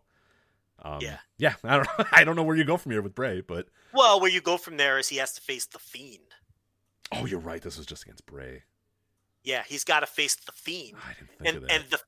and the Fiend is going to convince him to let me in. That's what's going to happen. The best part about all this Bray Wyatt shit is it's so bad, but you just know that Bray just watches it back that night and it's just like, fuck yeah. You know what I mean? He's like, yeah, I nailed it. Like, yeah, the puppet came and then he stopped the mask. Oh yeah. Like, they just think it's the greatest shit. You know what I mean? His arms around JoJo. He's proud. Yeah. And he's like telling her, He now pauses. wait, Okay, so this thing goes. So the reason Braun has this mask, honey, is because when he was in the Wyatt family, and she knows, you know what I mean? She's like rolling her eyes, scrolling on Instagram, like, yeah. He's like, yeah, so he used to be in the Wyatt family, and that's the mask he wore. Okay, yeah, okay. This is totally like when I watched Sopranos with TLB Right. and described the storylines in extreme detail, and she's just like, "Can you unpause it now? Can we finish the episode?" You know, that is Bray Wyatt describing his storylines to a very disinterested JoJo. You're absolutely right. And she's just, at this point, she's fucking with her phone, or she's pretending the baby is crying to escape the room because she doesn't want to hear this shit either. Oh, she's full in like Instagram story looking. Like she's just like tap, like just going nuts or scrolling up and down the account, maybe liking a few things. But yeah, she's, not even, looks up occasionally and goes, yeah, okay. And then the puppet shows up, and then the puppet's bloody, but then Braun is, it's just like, it's so bad. It's so terrible. Well, he will be the Fiend. You're right. I didn't think of that, yeah. And Braun will let him in. Could you imagine playing back these reviews, like going back in time and playing these reviews for us in like 2013? Like, what? Let him in? The Fiend? What? But that's what this, and people like this shit. There's people who genuinely, when it comes to the Fiend, think this shit is brilliant and think that this is great pro wrestling. And they are on Reddit, so hi, Reddit folks. So yeah, and I mean, breaking down. The reason Braun Strowman wore the black mask. We get it, dude. We understand. We don't need you to tell us. Like, we got it. I mean, God, watch. We got it up, Mid-South. Rocks. We got it. Like, we know. We get it. It's not that exciting. Watch anything else. I mean, try a little Mid-South. Go watch a little All Japan from 1992. You want to see some stuff? I mean, geez, you can't think that this is great if you've. I don't understand. I mean, like what you like, but God, this Fiend stuff is. Well, speaking of not understanding what happened, Bayley defeats Tamina, SmackDown Women's Championship. This was so bad. How bad was this match? I thought that this was way better than I thought it was going to be. I was pleasantly surprised. I don't think it was good, but I thought it was passable. I thought it was a perfectly average match. I thought that, at any point during a Tamina match, it can fall apart badly. And it almost did a couple of times, but I don't think that it ever crossed that line. And I think that I was stunned at how not bad this was. So how about that for an alternate There you go. Wow, yeah. All right. So I mean, look again. I wasn't scrambling for the notebook. And I was going to say, I don't think the pen got clicked during this, but that's fine. I didn't click the $7 pen. But I watched this match and I thought that wasn't bad. It wasn't a bad match. The finish got a little wonky, and Tamina wasn't super smooth during the finish, but I think during the meat of the match, Tamina came across like a monster, and I think that was the idea, at minimum. I'm not grading on a hard scale here. They accomplished, I think, what they set out to accomplish at a minimal level. And I thought that this had train wreck written all over it, particularly in front of an empty arena. So I was actually pleasantly surprised at how this all turned out. Bobby Lashley, R-Truth. This, for people that did not see this, essentially R-Truth was supposed to face MVP, and then MVP got replaced by Bobby Lashley, but R-Truth doesn't know that Bobby Lashley and MVP are different because he's Stupid, Joe. So when he lost backstage, he said, "Wow, MVP, he lost. He gained some weight." So I tell you, it's I'm in stitches, Joe. I can't even contain my laughter. Humor. Gut busting humor. R-Truth too, just so unfunny. I it's just people go nuts for the R-Truth stuff. I don't think it's funny either. No Fun Lanza, fine. Call me whatever you want, but I don't find it humorous at all. I don't know. I think things that are funny are funny. Yeah, I like comedy is funny. Funny movies are funny. Stand-up comedy that's funny is funny. Funny stuff. I think funny stuff's pretty funny, but yeah, that's me. So funny TV shows are pretty funny. So that's just me though. Fatal 4-way tag team match for the SmackDown tag team titles. New Day, they retain the titles. They defeat the Forgotten Sons, Miz and Morrison, and Lucha House Party. Joe, I thought this was a hell of a match. Far and away the best match on the show, I think. Either this or Drew and Seth. Yeah, that's true. Yeah, they'd probably be neck and neck for me, maybe tied. But I thought this was really, really good action between all these guys. They went out there and killed it. I mean, they went out there and it was all action. The one thing I'll say about the match is they just missed the peak. And I know that's weird to say when there's no fans to really peak it, but you know what I mean. Like if they would have ended the match, they went a little too long because they had to work in the Jackson Riker spot where he gets ejected. Okay, hold on a minute. Hold on. About that spot. Yeah. You know where I'm going. It's a no DQ, right? Because they tell you all the time, well, Fatal 4-Way is a no DQ. And Corey Graves says it 1,000 times during this match that, well, Fatal 4-Way, there's no DQ. Why the fuck would Jackson Riker go away? Why wouldn't he just say, fuck off, ref, I don't care? Well, why didn't he just roll in the ring and beat up everybody else? And let the referee tell him, hey, get out of here, and just say, fuck you. I'm not going anywhere. It's because pro wrestling is fucking stupid. Yes, okay. And you have to suspend your logic sometimes. But yeah, dumb. Very dumb. But if they didn't, like whenever there's a 4-way match or something like this and there's a manager on the outside, they have to do a spot where the manager gets thrown out. Yeah, they've done that now. They go to that well every single time now. That's become the new barricade. The guy getting speared through the barricade is the manager gets sent to the back thing is just way overdone in all wrestling right now. So they did that big dive spot and then they threw Riker out. But if they had ended the match not 5 minutes earlier, but like 1 or 2 minutes earlier when it had peaked inside the ring, I may have flirted with going Notebook on this, but it went a little too long, and it just went too long. It's just one of those matches that went a little too long. But otherwise, they worked real hard. I thought that it had a real hard pace, which was nonstop, and and it wasn't just your turn, my turn, roll out of the ring. It just felt like there were bodies flying around all over the place. I enjoyed it. The show got off to a real good start.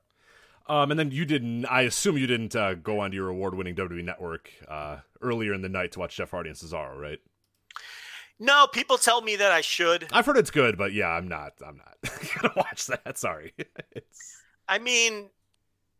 Rich, I watch a lot of wrestling. It's like I can't muster the enthusiasm to go back and watch a 16-minute empty arena WWE pre-show match. I can't. I don't know. There's literally an unobtainable amount of wrestling that I would like to watch. You know what I mean? Like there's so much stuff that I've never watched, companies I've never watched, wrestling from countries I've never seen, great matches, there's never in ever in my life would I say, oh man, I gotta go check out the 16-minute empty arena WWE match. Even if it was good, I'm sorry. There's just too much else that I want to watch. So sorry. Yeah. It's fine. Yeah. I gotta watch 0-1 for God's sake, so I don't have time for this. So that's going to be Money in the Bank 2020. So I'd really like to stop watching WWE, but I wish they're getting so absurd that I think I can maybe sell it to you one of these days. That they're so absurd that they're not pro wrestling anymore. But they're close enough where we still have to talk about them. It's a parody of pro wrestling. Yeah. It's a parody of pro wrestling, is what it is. I didn't see as much praise for the Money in the Bank thing as I did for the other. No, I think everybody kind of agreed that it sucked. Like that it was. I really expected on Sunday to open up Twitter and it just be like, oh my god, that was great, or how different that was, or how unique. I think everybody kind of realized, and maybe everyone's realizing that all this that WWE is pretty bad at the cinematic shit. That they got kind of lucky with the Boneyard match, and people lied to themselves about the Wyatt thing. But like, really, when you get down to it, it's not very good. Yeah. it didn't have either. Now, there were people who got mad at me for saying that I didn't even come down that hard of it on Twitter. I just basically said, I don't know what you want me to say. It's not entertaining. And there were some people who came into the mentions, but it wasn't like when we buried the other cinematic stuff and people were just like wanting us dead. It wasn't the same level of vitriol. So I don't know. I don't think this one was as well received even by the hardcore WWE crowd as the other ones were. All right, let's quickly, we'll jump over to Japan here with the rest of the topics for the day. First one, New Japan Pro Wrestling reopening plan here is, so Harold May, New Japan president, released a video a few days ago presenting a, quote, roadmap for live events returning, and provided some additional updates as well for New Japan. He said, first off, that the performers have had a chance to rest and heal because, of course, New Japan has not run a show since coronavirus started popping up, while as most other companies in Japan have run something. New Japan has run nothing.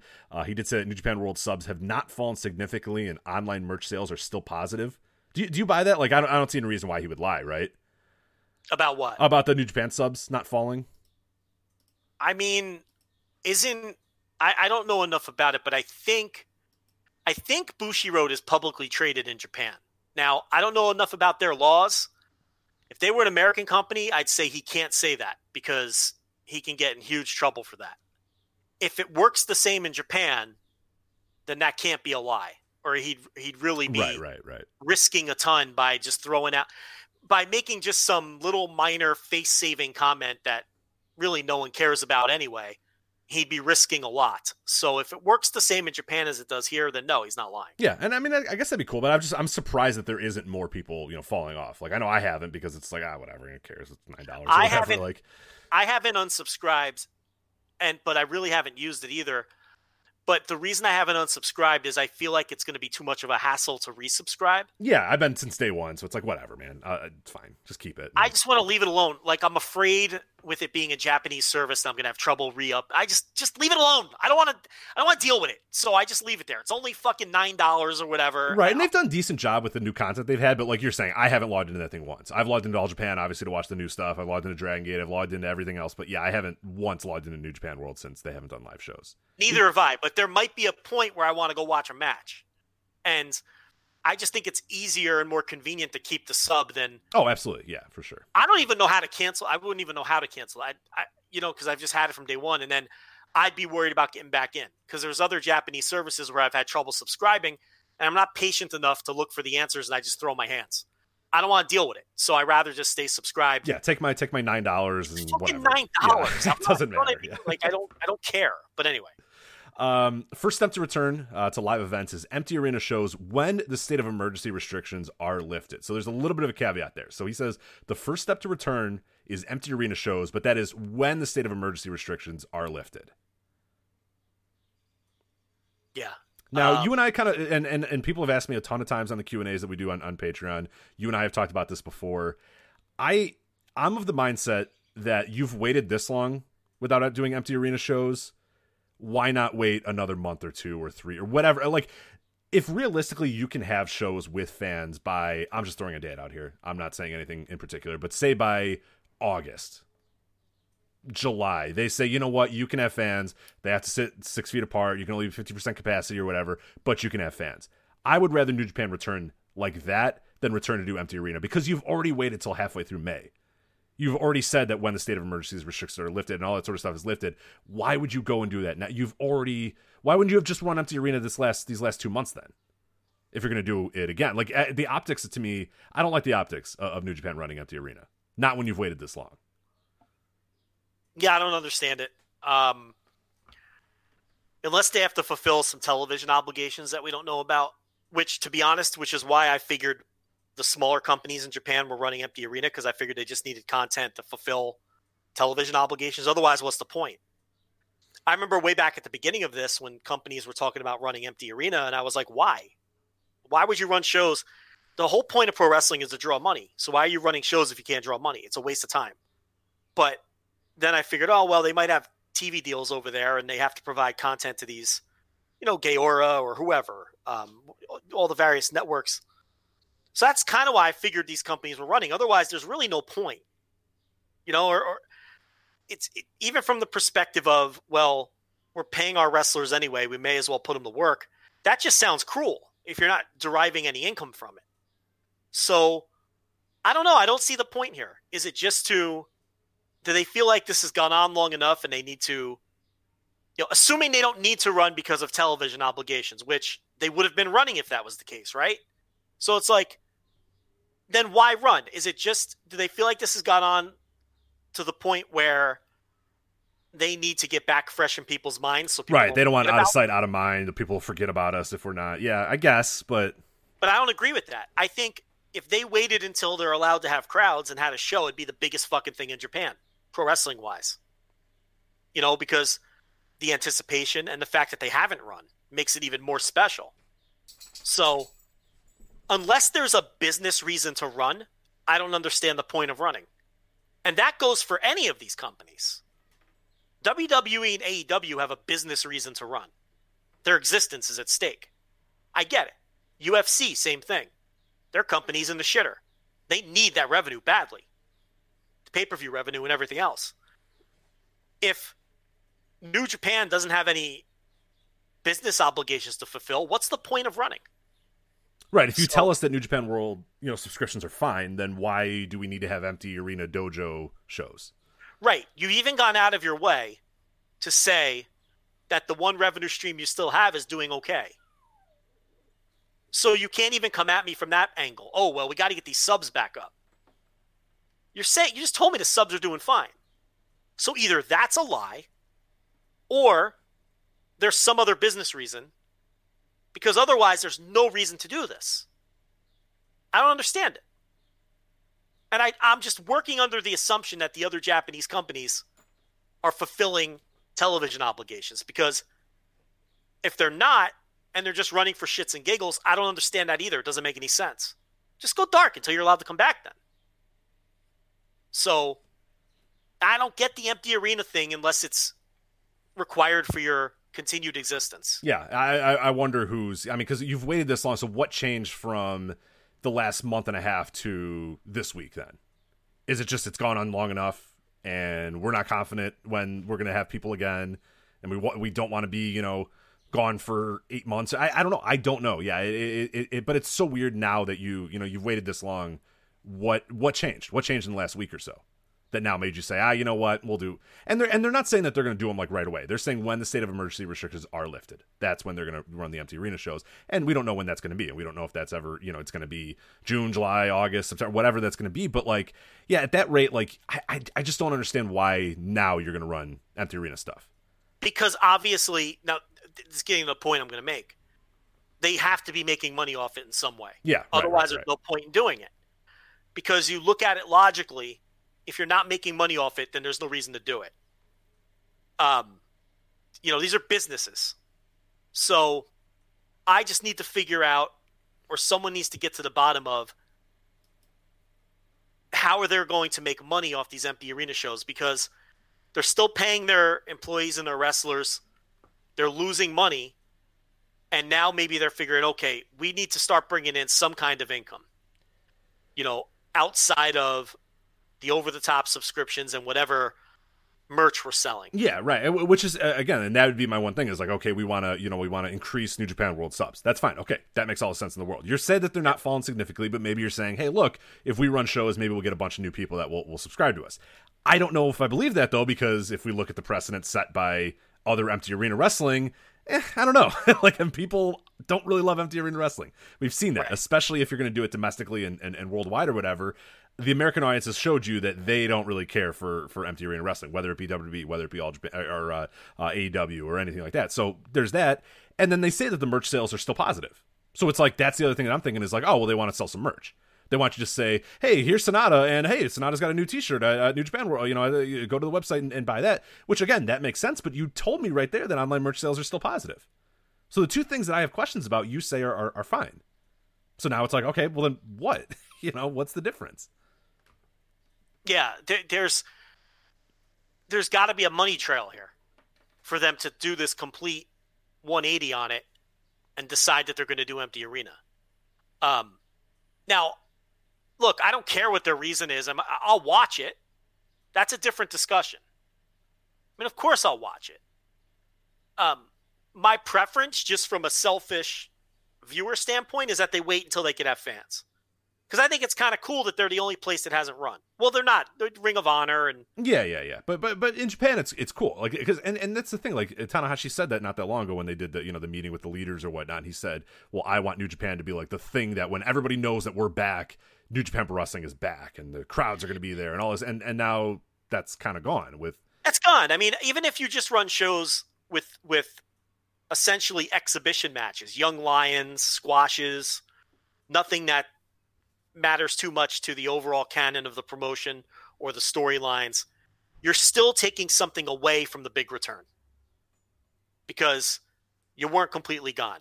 You're blowing your return on some dopey empty arena show, and it's like that does take some of the edge off of a big return in front of fans. Now, if they need to do this for some sort of business reason for their survival, I can't knock them for it. If their television partners are telling them that they need content or want content or are going to pay them for content, or I don't even know what they're running in their time slot right now for the last 2 months since they haven't run any shows, then yeah, I understand it. And if it can bring in a little income when they're really not making any other significant income, since they're basically a live event company, which is still the meat of their business is tickets. So I get it. I get it if, the Bushi Road, if the guys in that room are like, hey, listen, we got to find a way to bring a little more money in. Right. I understand it.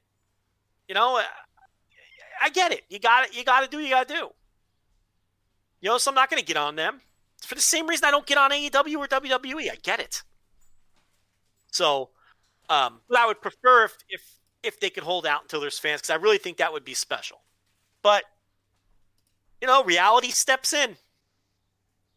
And, it looks like that's the direction they're moving in. How about Harold May? Did you watch the video? I did. Yeah, I fell asleep during it, but I did watch it, yes. Yeah, Harold, can we get to the point, please? He's droning on for 9 minutes. He could have done that in 3 minutes. I mean, geez.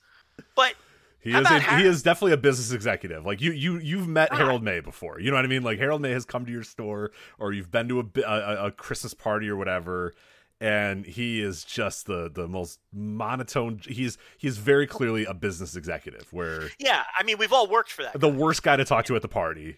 Yeah. You just cannot wait for something to happen so you can end the conversation with him and move on and say, I gotta go to the bathroom. I'll be right back though. And then obviously you hopefully never go back and talk to him. So. A guy so far up the chain that it really doesn't matter if you make a positive or negative impression on him because he doesn't know your name. Like, that's the kind of guy he is. We all have that guy in whatever company we work for, where there's the one big boss where the impression you make on him really fucking matters, right? And you're nervous. But then there's someone above him who it really doesn't matter. Like, he's detached from the reality of the business. Like, he don't know who you are anyway. And he doesn't really care. That's like what this video was like. Like, he's sitting here talking about these pieces of merch that are selling well. Nobody cares. Get to the point. Let's bring it home, Harold. Bring it home. Let's go. Yeah. I mean, jeez. But then he's like, you got this huge company, Bushi Road, and this New Japan, second biggest wrestling company in the world. He's holding up like a fucking paper diagram. Ripping pieces off. And ripping off pieces of tape to reveal like the next. Like, does anyone in that company like know how to run PowerPoint? I mean, what's happening here? Screen share. Can we get a screen share here? Can we get a PowerPoint? Yeah, what are we doing? This was like the Wayne's World gimmick from 1988, like on Saturday Night Live, where they'd have the board up and he would literally rip off a piece of paper to reveal the next thing on the list. Like, God, this came off low rent. It was charming in a way, but I was hoping it would malfunction. I was hoping like he'd rip off like the tape and like two of them would come off and it would like blow the spot for the next point he was going to make. But if you haven't seen that video, don't. Big waste of time. Right. We summed up all the parts that are matter. He does say that the next step is bringing fans back. And that will occur when the wrestlers and staff are tested. Fans are subject to temperature checks. Masks will be mandatory, and arenas will be thoroughly disinfected and ventilated, noting the elimination of smoking areas. No more gross smokers in these arenas, Joe. Along with space between seats to meet social distancing standards, with half-capacity shows at first. So, about what we'd expect. I mean, obviously you're not going to get 10,000 people in an arena right away, but that's fine. It's just it's what everyone's doing these days. So any fans in the building is gonna be such a dramatic change in atmosphere. I mean, just on Dynamite this week, where they had people scattered around the building in different sections, right? And there was that audible buzz going on during the show. Oh, they did a great job. They gave the guys noisemakers, like, what's his face had like bricks or something like that. They've gotten it. AEW has figured it out, man. And WWE is so stubborn. I mean, they need to put 50 to 100 people in that dopey little performance center, all spread out to make some noise. There's no reason it shouldn't be done. I mean, it just helped Dynamite's atmosphere exponentially, But, so when you start putting partial fans in these arenas in Japan, it's going to make such a difference. Just when I go back and watch older stuff from this year and there's fans in the crowds, it's like, at first you're like, whoa, oh yeah, this is what wrestling is supposed to sound like. This is really cool, But, I don't know. There's got to be a financial benefit to it. There has to be.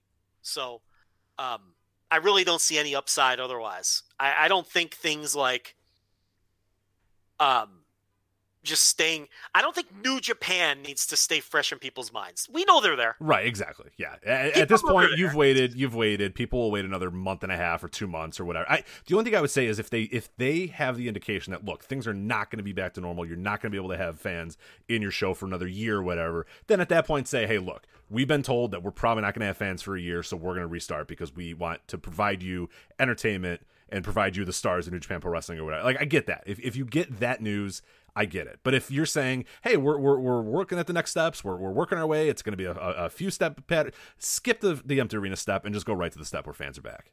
Yeah, we're a step away from partial fan participation. Right. Let's wait then. Unless it's a year out, then let's just skip this in between step and wait for the fan back step. I agree. If the government was telling them a year, yeah, you just got to get back at it. But we're like a month away from letting fans in. So what's the rush to do some dopey empty arena show? Unless there's a money trail. There's a money trail here somewhere. It's obvious. Yeah, of course. Oh yeah. Yeah, no, none of these companies that's what we tried to reiterate last week, and I think we did a pretty good job of it because I didn't hear a lot of pushback. Is all these companies would love to say, hey guys, stay home, we're going to pay you all your money, and we'll wait till things are back, but that's just completely unrealistic. Someone somewhere is saying, hey Harold, what's going on? And he's going, hey, well, the thing, hey, I can't do anything, and they're going, yeah, Harold, we know, but like, yeah, that conversation is happening with every company. Every company is going through that same conversation. It would be great if we could all, as we said last week, go home, sit, wait, but that's just not unrealistic. Fox, USA, TNT, Bushiroad, Samurai TV, whoever it is, these companies have to answer to somebody, and you got to come up with a solution. When you get that call that says, hey, what are you doing about this? You can't just say, well, coronavirus. It doesn't work anymore.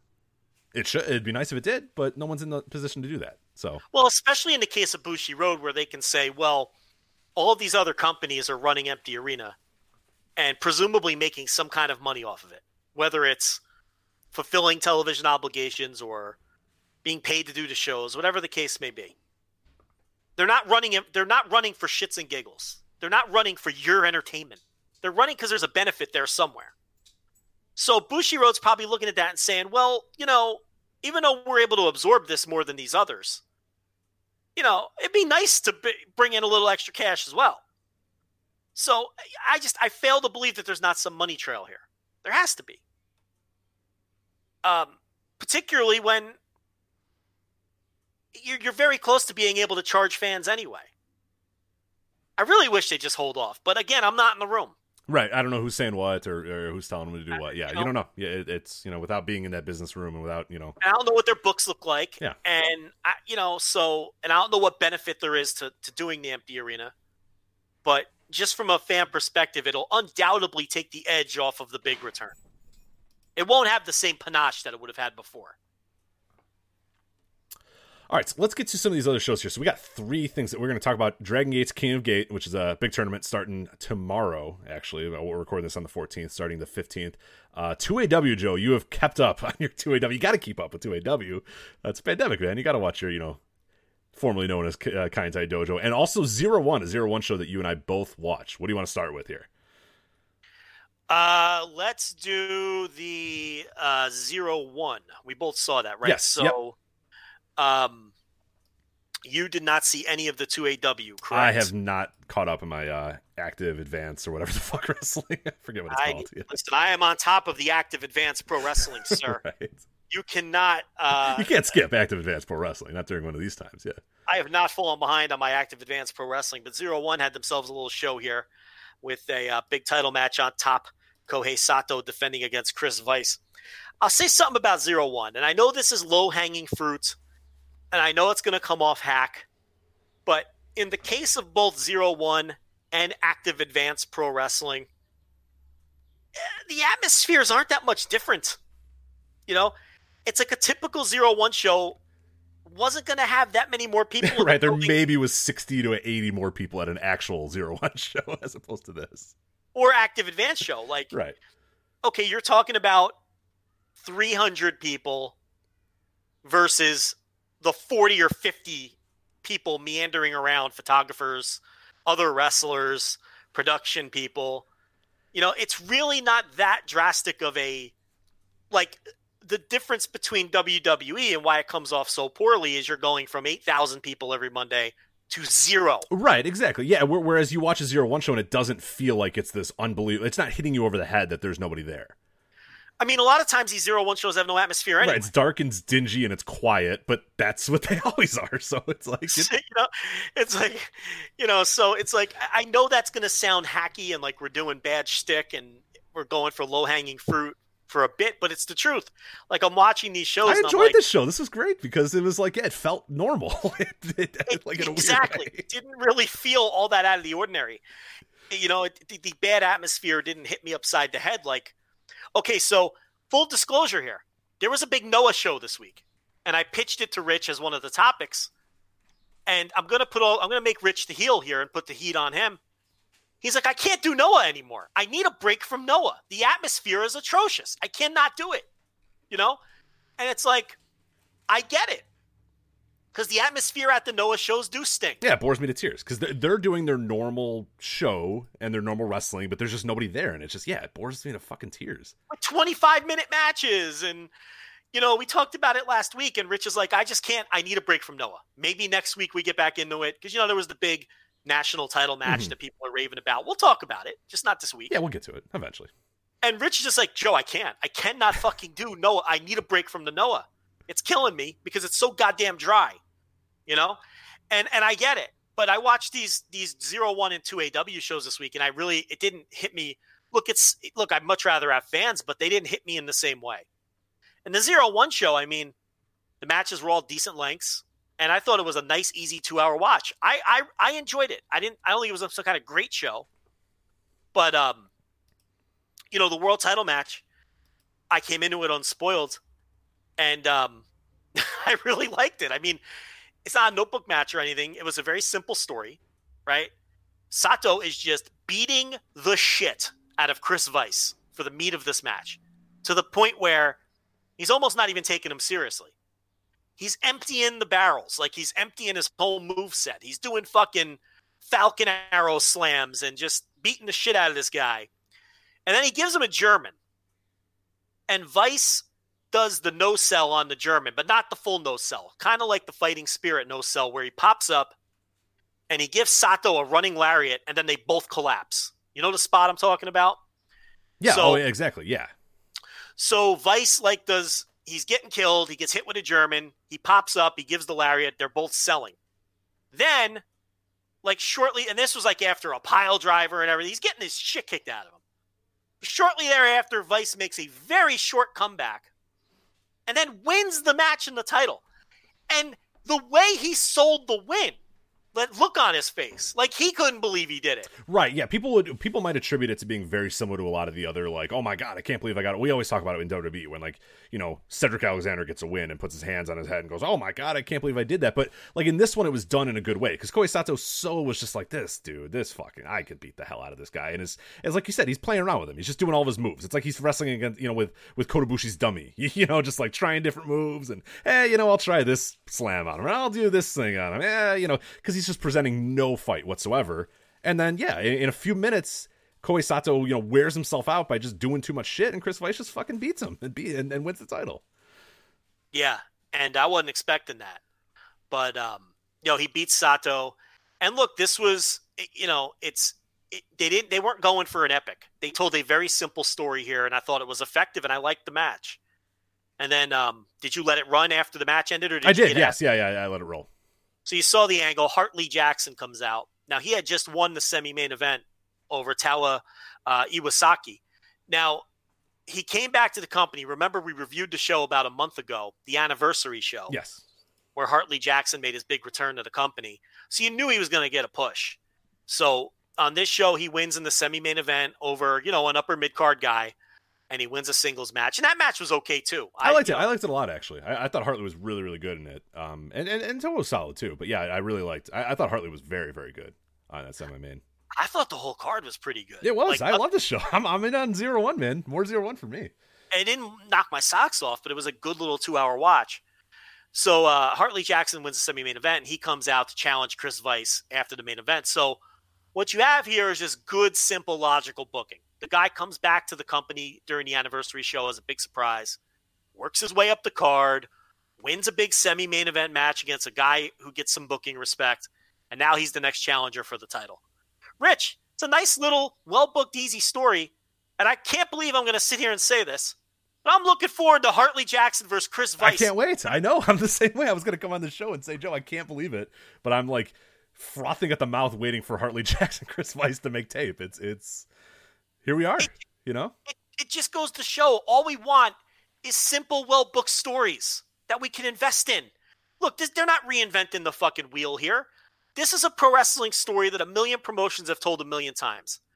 And, you know, it's simple and it's effective. And now I'm interested in seeing Hartley Jackson challenge this guy for the title and see if he can go all the way in his return to 0-1 to the top and win this dopey little world title. Is that really too much? Yeah, and we didn't need a guy in there explaining that this match is going to happen or a contract signing. Hartley just said, well, I beat someone in the semi-main event and you won the title, so let's go. Boom, done. Yeah. Like wrestling. It's how it's existed for years without a bunch of other fucking rigmarole. It's just two guys win, they fight each other in the next show. Nice and easy. Yeah. So, what'd you think of Masato Tanaka and Yuji Hino beating the old fucks? Dude, this match ruled. This match was great. I did like one thing I did note here. Yuji Hino doing his best Togi Makabe cosplay. This dude was in this match for 2 minutes. It was 17 minutes. I think Masato Tanaka wrestled 1540 of those 1740. Tagged to Yuji Hino. Yuji Hino does a few things and gets the pinfall. So good for him. So. Yeah, he hit the fucking splash off the top or whatever. But I forgot he was even in the match. I was thinking like, wait a minute, who's Tanaka teaming with? And I was like, oh yeah, Yuji Hino. And he gets in there and he charges for 2 minutes, gets the pinfall, it's over. And I was like, you know what? Good efficient work in there. But was it the splash off the top or was it the power bomb? I thought he did this. I think he did the power bomb, but I don't remember. I think he did the splash. I think he did both, but eventually finished him off with the power bomb. But so. You know, they beat Shinjiro Otani and Takawa. Those are the two old fucks. But those, you know, it's a 0-1 show. You're usually going to get an old fuck tag. You know, and Tanaka, Masato Tanaka is still one of the best. I know I talked about him a little bit last week. He is still one of the best wrestlers in the world. This guy is just a fucking machine. You would not be able to, if you didn't know anything about Masato Tanaka and I showed you that match, I don't know that you'd be able to tell me he is, you know, 50 approaching 50. You know what I mean? Like he works like he's like in his late 30s. You know what I mean? Like he's a little old. You can tell he's a little, you know, he's got some miles on him or whatever, but he's bouncing on. Like I said, he was in 15 minutes of this match. Otani and Takawa, they were tagging in and out and changing, and it was all Tanaka just taking it all, beating him up. And I don't know, it was a really, really good match. But yeah, Tanaka was just so fucking great in it. He was in one of the best tags of the year earlier this year. And this was a hot little nonstop go tag match here. I love the Takashita match that I talked about last week. And if you listen to the DDT people, they'll tell you that the Takeshita match wasn't even his best match in DDT this year. So, and he supposedly just had a match in DDT this past week, which was better than the Takeshita match. So, I mean, Tanaka is still right there with anyone. And, you know, especially in a year where there's not a lot to watch and you're really paying attention closer to some stuff that you might not usually pay close attention to, it really stands out just how on top of his game. And look, the old guys here were very good, too. They were really good. Yeah, Otani usually doesn't land for me. I thought he was fantastic in this match. He was really, really good. Even Takao, both of them were very good here. You know, and this was the best match on the show, just from a bell-to-bell perspective, in my opinion. I enjoyed the main event, but it wasn't as good of a match as this tag match. But really the last four, because, you know, there were 6 matches on the show. And the other tag, which was Takuya Sagawara and Yasu Kubata losing to Sugi, and this Reicho guy, who I guess was presented as like a mystery partner because he had the black silhouette. Right, it was an X. It was Sugi and X in this match. But yeah, I was hoping you could fill in the blanks here, but I guess you don't know much about Reicho either. So, Rich, I don't know shit. You think I got 0-1 sources? So this Reicho comes out, and he's basically a bigger Sugi. He's got Sugi's gear on, the same mask, the same outfit, the same costume, but he's a little bit bigger, and he's doing Sugi spots too. Like he's basically, I don't know how to describe him, like a big brother kind of thing. It's like he's wearing the same gear, and you know, they win the match obviously, but I'm into that. I want to see these two guys as a tag team more. I want to see him mix it up with Tanaka. I want to see him mix it up with the old fucks, you know, so I think that Sugi really, and I talk about this a lot, but, you know, he signed with 0-1 2 years ago, and he really brings something different to the table for them. You know you're going to get your grimy old fucks, and you know you're going to get the 0-1 main events. Their world title scene to me has always been like, I don't mean this in a disrespectful way, but almost a dollar store version of the Big Japan strong title scene, right? The same style of workers. Right. They're not going to blow you away with dynamic moves. In a lot of cases, it's the same workers. It's like the same guys a lot of the time. You know, because Sekimoto drops in, Okabayashi drops in. It's just those guys versus Kohei Sato, who's I think like a 6-time or 7-time champion. So it's like those guys facing Kohei Sato, basically. So it's like the same style of matches that Big Japan gives you in their strong division, but they're never quite land as high. But that's what their main event scene is like. So you have like the strong, you know, Big Japan strong division style main events. You've got the old fucks usually in the semi-main event spot or peppered throughout the mid-card. And I thought Sugi, when he signed with the company, really brought a different dynamic to 0-1. There really weren't a lot of guys in the company like him. There's really not a lot of guys like him anywhere. I mean, you know, I love this guy. He's one of my favorite wrestlers over the last 15 to 20 years because he's just so different. Especially when he first hit the scene. He was he's unbelievable. Yeah, now there's a lot of guys like him, I guess, but he still does things that no one else can do. Right, and I think what helps him in 0-1, like you're saying, is that like the stuff that he does, if he was on a card with Will Ospreay and you know, and Bushi, and he was just on a New Japan Junior, if Sugi just joined the New Japan Juniors, he'd kind of just like fit in, you know what I mean? Like he'd be interesting, he'd be fun, but he wouldn't. But on 0-1, it's like, holy shit, look at this guy, because you just watch, you know, 20 minutes of guys just like, you know, grunting in the middle of the ring or whatever, and then this dude does a fucking plancha and spins and you know, he's doing a backflip and this sort of, and like you see these little things and you're like, fuck yeah, he really jumps off the page in 0-1, like you're saying.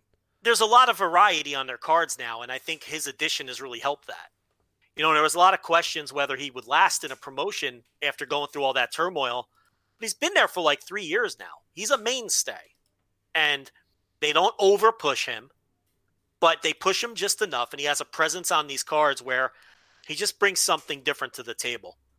And I thought the 2 opening match singles matches with Kubata beating Kitamura, and then it was Akoto Hidaka beating Yokoyama, were perfectly competent opening matches that didn't overstay their welcome.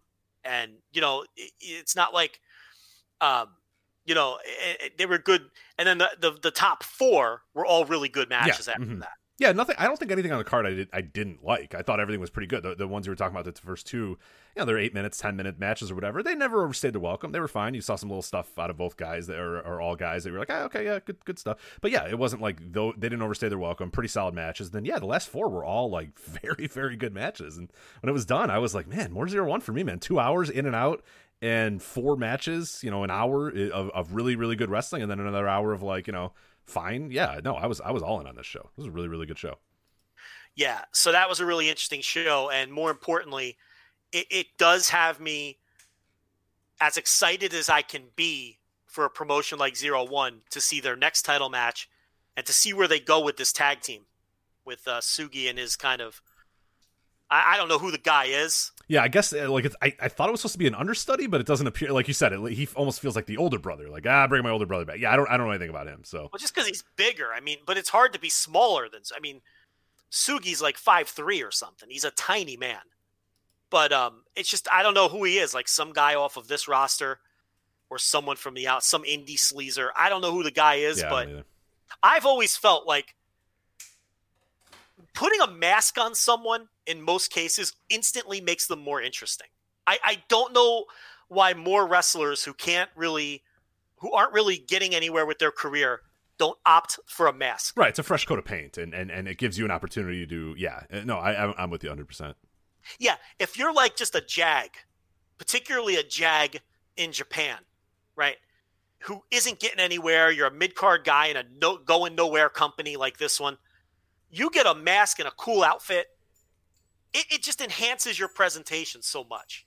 It's not a guarantee you're going to get pushed, but you're going to come off more interesting, especially if you mix up your moves a little, add in a flippy do. I don't know why more wrestlers don't opt for that, especially a lot of these indie scummers who have such bad looks. Rich, a lot of the aesthetics in these smaller Japanese companies is what really holds these promotions back to me. Because their rosters are loaded up with guys that just look like indie scummers, and it's just very off-putting. It's an aesthetic business. And I know you're a body guy now, so you agree. But it's like, give these guys some masks. Give them a little flair. They all have the same shitty haircut and the same bad gear. And it's like, when you have a dumpy-looking pasty body, that's a bad combination, And it's like, I don't know. I don't think masks are utilized enough.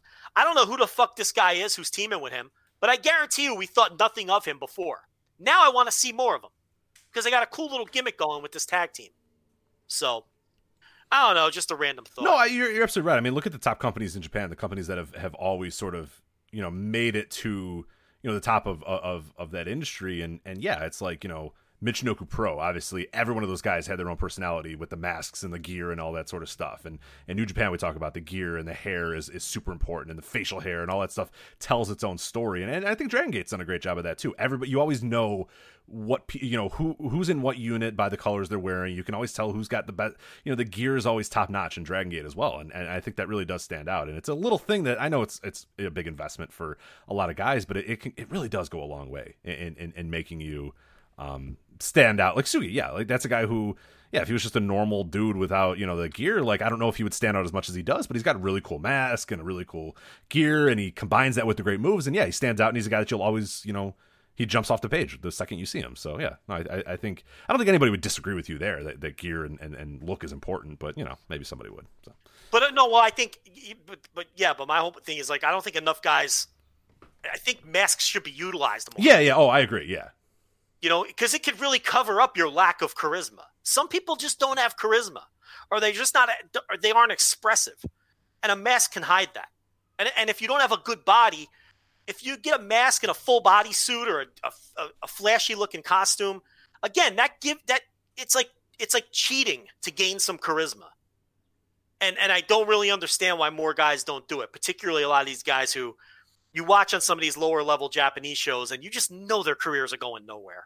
It's just, and a lot of it is the way they look, and it's an aesthetic business, and it's a business where, you want to stand out. Charisma matters, and, try something new, try something different. But I just thought about that when I saw, Sugi's new partner. Yeah. That could very well be a guy who's just some fucking dude who. Yeah, it could just be some indie scummer that's been around for 5 years and you would have never known, but yeah.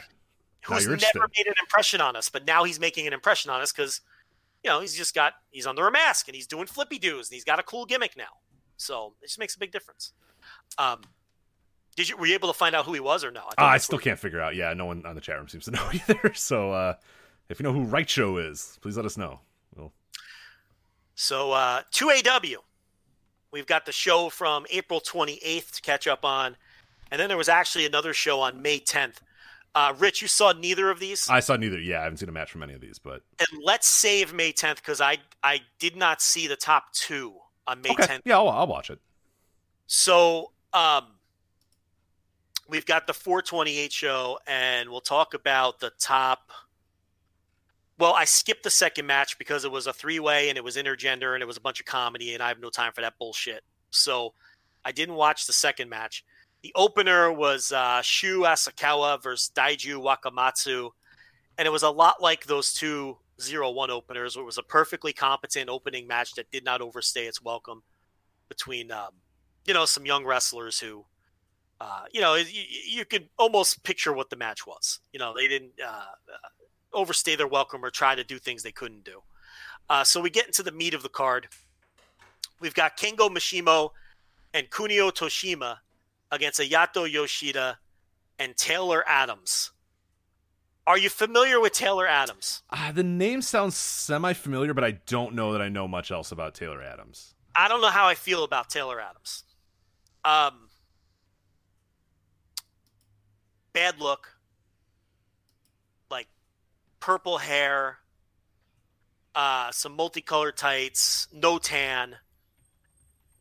Not much of a body. We're body guys. We're body guys now. No, you know what? No. I'm not going to... Are you finally admit you're a body guy, Rich? I think I'm getting there, yeah. I'm not ready 100% to admit that I'm a body guy, but I'm a body enthusiast. I appreciate a good body. I don't demand a good body. Does that make sense? You're not fully committing to the body guy. I'm not fully there yet, but I'm going to get you there. Anyway, Mishimo and Toshima win this, and it was a pretty damn good tag match, and it'll be significant for something we'll talk about at the end of the segment. Honestly, I thought everybody was very good here, even Adams. Adams was okay. Clearly, the person who surprised me here was Toshima.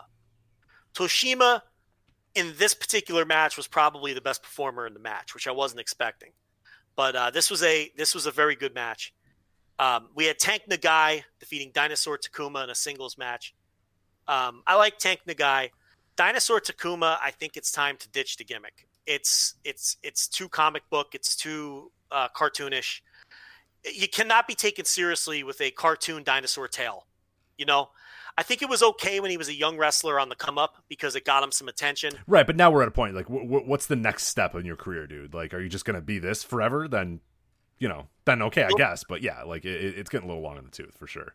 You'll never be a main eventer. You'll never be taken seriously wrestling in a dinosaur costume with a fucking cartoon tail. There's a way you can do a gimmick like that and have it work. The way that he's doing the gimmick, it's not going to work. It's a fine line. It's a little too cartoonish. So he's at a point in his career where I bet you he's about 6-7 years in. How many years has he been at it? Let me see if I can find this. Yeah, I can get it for you real quick if you want to keep talking. I'm guessing about 2014 is when he got started. And because he's been with Kaientai Dojo. 2015. November 2015 is his in-ring career. He's probably pushing 30 at this point. He's 27. He's 27 right now. Okay. All right. Listen. An adjustment. You could even call yourself Dinosaur Takuma. You could even keep a dinosaur gimmick. The big fucking... comical tail. Yeah. The big plush fucking dinosaur tail has to go. And that's what I'm thinking about watching this, because I'm watching him wrestle Tank Nagai, and they're very similar in size and style. One guy I take seriously. The other guy I take as a joke.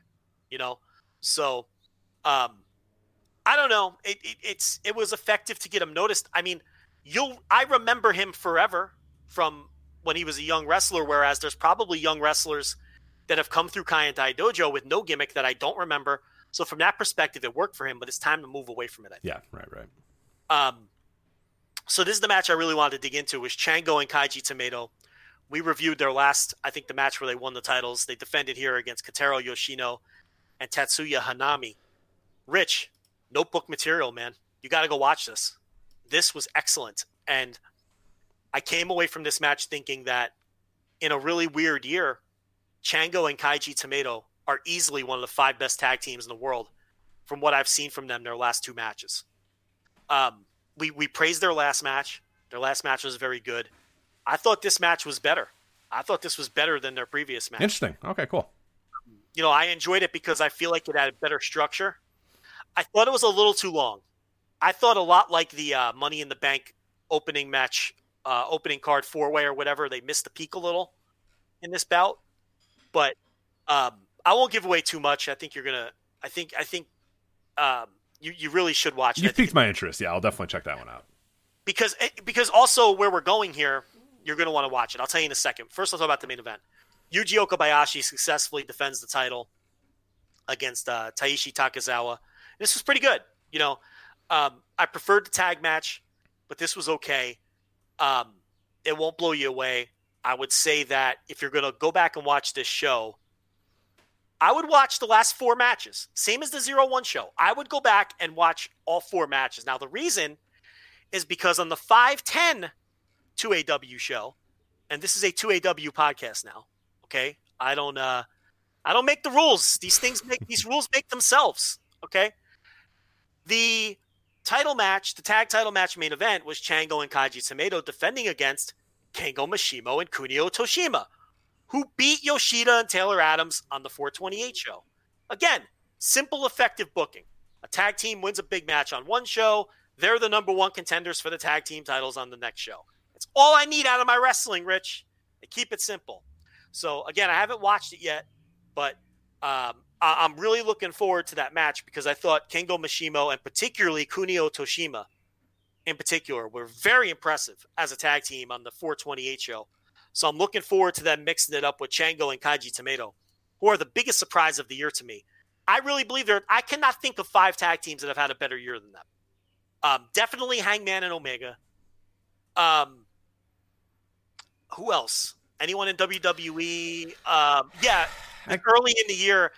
Early in the year, Undisputed Era had a bunch of good tag team matches in WWE. Right. Yeah. New Japan didn't run long enough for any of the tag teams to really make a big impression. And then you think about the smaller companies. There have been some good tag team title bouts. All Japan, Suwama and Ishikawa, just had that excellent match with Yoshitatsu and Jun Akiyama. There's probably some others I'm forgetting. But I'm confident in my opinion that Chango and Kaiji Tomato of all teams are at minimum a top 5 tag team this year, maybe higher if I really looked at it. I could be forgetting stuff from January and February, which would change my opinion in terms of which is fair because those were 27 months ago. So, but in terms of the empty arena COVID stuff, they, both matches I've seen out of them were great. Yeah, they've been killing it. So, not great in the sense that they're match of the years, but so I'm really looking forward to them defending the titles against Kengo Mishimo and Kunio Toshima. Yeah, you got to take what you can get. You got to take what you can get these days. So yes, this is a rare year where a Kaiji Tomato team might be the best tag team in the world. But hey, that's fine. Let's open our eyes. Maybe they were. Maybe, you know what I mean? Like, we're watching stuff we wouldn't normally have watched. So that's good. That's why I've kind of weirdly enjoyed this downtime. Oh, and I want to talk quickly about Tatsuya Hanami because he was one of the guys who lost to Chango and Tomato on the 428 show. He teamed with Kotaro Yoshino. He's just a chunky guy. He's typical low-level Japanese promotion kind of. I have no use for him. But this Tatsuya Hanami, I don't recall seeing him before. Maybe I did, and he just never made an impression. But he's a young boy, I believe, in their system, Hanami. And he was really the highlight of that match. I think I looked him up when I was watching the match. I think he's like 23. And he's got maybe 1 or 2 years in with 2AW. He may have been a Kaientai guy. I don't remember. But he's one of their young boys. He still wrestles in the black tights and everything. But this Tatsuya Hanami, I thought, was really the standout of his team in that match against Chango and Tomato. And then I watched some of the May 10th show, and he worked the opener against Shuma, who's another young wrestler. And this Hanami I'm attaching myself to this guy right now. Great fire. His work for a 23-year-old with 2 years in the business. I mean, he not only was able to hang in that semi-main event with those veteran guys, but, he held up his end, more than admirably. And I just see a spark in him. He just has something that jumps off the screen that you don't often see in some of these smaller promotions with some of these younger wrestlers. So that's a name I would recommend to remember, Tatsuya Hanami. I would strongly recommend that tag match against Chango and Tomato, and keep an eye on him in that match. And then I thought he was very impressive as well in the short opener that he worked on May 10th. So I wanted to mention him too. But I think the May 10th show we'll save for another show. Because I haven't even watched the whole thing yet. I haven't watched the top 2 matches. But I wanted to make sure I put over Hanami too, because I really enjoyed his work on both of the shows. So this is now a 2AW podcast. We are not a deathmatch podcast anymore. We have pivoted away from the deathmatch, unfortunately. This is no longer a deathmatch podcast. This is now a 2AW/01 podcast. So I don't hate it. I don't hate the transition. It's been a lot of fun. Real quickly before we get out of here, we only got a few minutes here. King of Gates, Dragon Gate's King of Gate tournament, as I said, is starting tomorrow. We're recording this on the 14th. It starts the 15th on Dragon Gate Network. Now, if you haven't subscribed to Dragon Gate Network before and you're thinking about doing it, it's a pretty terrible streaming service in a lot of ways. The video quality is good. The video quality is very good. I have no issues with that. But stuff comes on and then it goes away after 7 days and then it doesn't come back for months. It's a little weird. So if you're thinking about following this tournament, have a good idea of what matches you want to see, when you want to see them, when they're happening, because you're going to want to watch everything pretty much a day or two after it happens, because weirdly stuff disappears, and if you wait too long, you'll miss out on it. So it's also very clunky to try to get on and try to sign up or whatever. But once you eventually get it, I think it's a pretty good service, and it does have a lot of stuff, and I know they've been uploading a lot of old content as well. Just a little bit of a warning that, hey, if you want to subscribe now and then say, hey, I'll watch all the King of Gate in 2 weeks, like, don't do that, because it'll all be gone by the time you do that, because it's very weird with what they decide to do. But this looks like a pretty fun tournament, and Joe, it's a tournament with stakes. We got 24 wrestlers vying for the King of Gate this year. Single elimination tournament. All empty arenas, of course, and all this was on tape delay, so they recorded these over the last few weeks or the last week or whatever. But what are your overall thoughts of the King of Gate tournament before we kind of run down these brackets? The one company in the world where I never even attempt to predict the booking is Dragon Gate. Yeah, who knows? I mean, it could be KZ, it could be Jason Lee. I don't know. I'm not even gonna pretend to attempt. I mean, I've for years I've followed Dragon Gate and watched Dragon Gate and enjoyed Dragon Gate, and I just the booking is always, for the major promotions, the hardest for me to ever work out. I feel like I have a decent handle on New Japan and AEW. Now that you're starting to see their booking patterns, I've got a decent handle on them. And even places like All Japan, Big Japan, just pick whatever the worst decision is, and that's what they're going to do. Even WWE, I mean, it's as hard as they are to work out because there's no logic. I'd be more confident trying to predict the booking in WWE than I would Dragon Gate. For whatever reason, I've just always struggled with it, and I'm not going to attempt it here. So I don't have a predicted winner for you. I have no clue. Yeah, that's fine. And that's one thing that Dragon Gate does well in that sense is that, like, it never feels like they're just picking a guy at random. It's always like they have and we've talked about it before in many, many shows prior, is that Dragon Gate does such a great job of keeping everybody at a pretty decent enough level that you can justify just about any of these people winning this tournament and it going over fine and being a good idea. So that's a testament to their booking in a lot of ways. And that's why it's very different. Like you said, you have no clue. It could be Yamato, it could be BB Hulk, it could be Jason Lee, it could be Strong Machine J. No clue, but they do a good job of keeping that pretty open. But it's a loaded tournament, man. Dragon Gate's got a fun little roster here. You got Hayo and KZ is one of your first round matchups. They will face the winner of Yamato and Ryo Saito. You got Dragon Kid and Diamante versus the winners of Yusuke Santa Maria and Susumu. Kaito Ishida, Jason Lee, they'll face the winner of BB Hulk and Keisuke Okuda. Genki Horiguchi and Kai will face the winner of Big R Shimizu and Naruki Doi, the champion right now in Dragon Gate. Kagetora and Ben K versus the winner of Strong Machine J and Eita. So that's who's Ben K's opponent? Kagetora. Okay, so Ben K is going to win that, and then it's super strong. It's Strong Machine J and who? Eita. Okay, keep an eye on that little piece of the bracket. I was going to say Ben K and Strong Machine J will be pretty fun if that's where they go. Well, because they had that match right after Ben K lost the title, and I think they went to a 15-minute draw, if I'm not mistaken.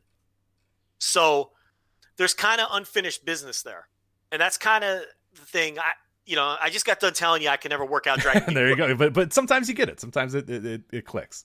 But you're reading these matchups off, and none of it is making any kind of. You're reading names out of a phone book. But then when you got to that, it froze me. I'm like, wait a minute. That kind of, I feel like they're going to win and face each other in the next round. Yeah. Because the whole thing there with Ben K is he was coming off losing the title, and it's like he's slumping, right? So he wrestles to a draw with the guy. And, they're close to the same generation. I know Ben K was a couple years earlier. So I feel like that's going to be a second round match. Yeah, I would agree. Kazuma Sakamoto and Mochizuki, and they will face the winner of Dragon Dia and Yoshida. So pretty fun. Yeah, there's some pretty cool matchups, that you have. I mean, off the top of my head, you got Yamato, who's probably going to make a pretty long run. He's in kind of his own little class at the top of the bracket. Susumu, I mean, obviously anybody that he's in the ring there with, you get pretty good stuff. There, BB Hulk's kind of got a new coat of paint on his career. I'm never a huge BB Hulk fan. He's a little washed at this point, but I'd imagine he goes pretty far. And then Naruki Doi is the champion in this tournament as well. You'd imagine he goes pretty far, and that whoever does eventually beat him, if he doesn't win the tournament, they have a future title shot coming as well. Well, Dragon Dia is having a very good year. He has been impressive in all of his matches. What was I going to say? The thing about I've lost my train of thought. I was going to say something about Dragon Dia. He's having a good year. Keep an eye on him, even if he doesn't advance. Oh, Susumu Yokozuka is a guy who I think is probably one of the 20 best wrestlers in the world this year without having a 4-star match. He's just, every match he gets in there, it's a professional performance. Yeah, he's reliable as fuck. It's unbelievable. Yeah, the All Japan stuff with Akira Francesca in particular, and he earlier this year he was so good. All his Dragon Gate matches, he's you put him in a Dragon Gate tag or 6-man tag, and he's generally the glue that holds everything together. He's having a notable year without having like a notable match, right? Like, which is kind of the rub always for. I mean, Susumu will sometimes he'll pop a few matches here and there, but he's like the most like reliable as fuck guy in the world. He's unbelievable. He's just his baseline is just always good, like always great. Yeah, and he won't have a match that cracks the top 30 for match of the year, but he's still, every time I watch him wrestle, I'm like, man, that guy's a pro's pro. Yeah, that Akira match is just. There's 2 matches this year where I'm just blown away by the participants, even though they're not like match of the year contenders. There's that match with Susumu, who had literally the perfect match with Akira Francesca. I mean, it was just a perfect match with the good Italian boy. And the other match was the Lance Archer Colt Cabana match on Dynamite a few weeks ago in the title tournament, where they told the perfect story for that match. And it was just 2 pros out there having a professional match that just, they both were just perfect in their roles. They told the perfect story. Archer looked dominant without squashing Cabana, which is so hard to do. Cabana got just enough to where it didn't hurt Archer's aura or stop his momentum, and Archer still came across looking dominant as fuck without totally destroying Cabana. That's such a tricky balance. But what you had were 2 guys in their 40s who've been doing this forever, a combined almost 50 years probably between the 2 of them, or at least over 40 years, right? I mean, or close to it. And, they just knew how to go out there and work that match and have and that's why I am anti-star rating sometimes. Like, to me, that's a 5-star match because it was perfect. But you can't put 5 stars on that because the star scale is based on main event. Yes, epic. the spectacular. Yeah, the Yes. spectacular, not the, And unfortunately, that match that's did how- exactly what it needed to do. It was perfect for the moment. Yeah, but the scale is scaled towards main event epics being what is 5 stars. Yeah. But it's like those 2 matches for me this year are 2 of my favorite matches of the year because the participants were just so damn good. And I don't want to downplay Akira in his match against Susumu because he played his role to perfection too. But clearly it was Susumu pulling the strings in that match and going in there with this young kid and knowing exactly what he needed to do to get the perfect match out of that kid and advance that kid's story. Because Akira was the story there and his advancements and all of that, more so than Susumu, who's going to, lose that title later on and then, never come back to the company. He's an outside. He's going to go back to Dragon Gate and whatever the fuck. And he knew, how to work that match to perfect, and he did. So, Susumu is just a joy to watch, and I don't know if he'll go far in this thing or lose in the first round, but he's a guy where I will never skip his matches. So that is the King of Gate tournament. I am planning on watching it because I got nothing else to do, so I will planning on watching most of that. So I'm sure we'll be talking about it in the coming weeks because we, of course, in between our 2AW and 0-1 discussions, I'm sure we'll talk some Dragon Gate. Yes, this is a 2AW and 0-1 podcast. In fact, we may just lead off with that 510 2AW show. We might. There's no rules anymore, man. We'll get to Double or Nothing. Don't worry. We'll preview Double or Nothing eventually, but we got to talk about this 2AW show first. Double or Nothing, hour 3. Yeah, active advanced wrestling, baby. Let's go. I got a Chango and Kaiji Tomato big title defense to talk about here. Okay? Double or Nothing can wait. But, we'll have the Double or Nothing preview next week. The Double or Nothing review the week after that. It doesn't stop. And Japan's just picking up. Yeah, we got a 24-person tournament that's starting tomorrow. You know what I mean? Like, you think we're going to stop? You think we don't have content? Get out of here. And Rich blew off the Noah. Yeah. We got the Noah. There's all kinds of shit to talk about. If I get real desperate, I'll slap on the DDT. Who knows? But, it never stopped. 2 months ago, Rich was like, sending me messages. Joe, we're going to have to recommend matches to each other every week. You got to think of some matches. We got to do the Joe and Rich recommend matches. Got to do some old content.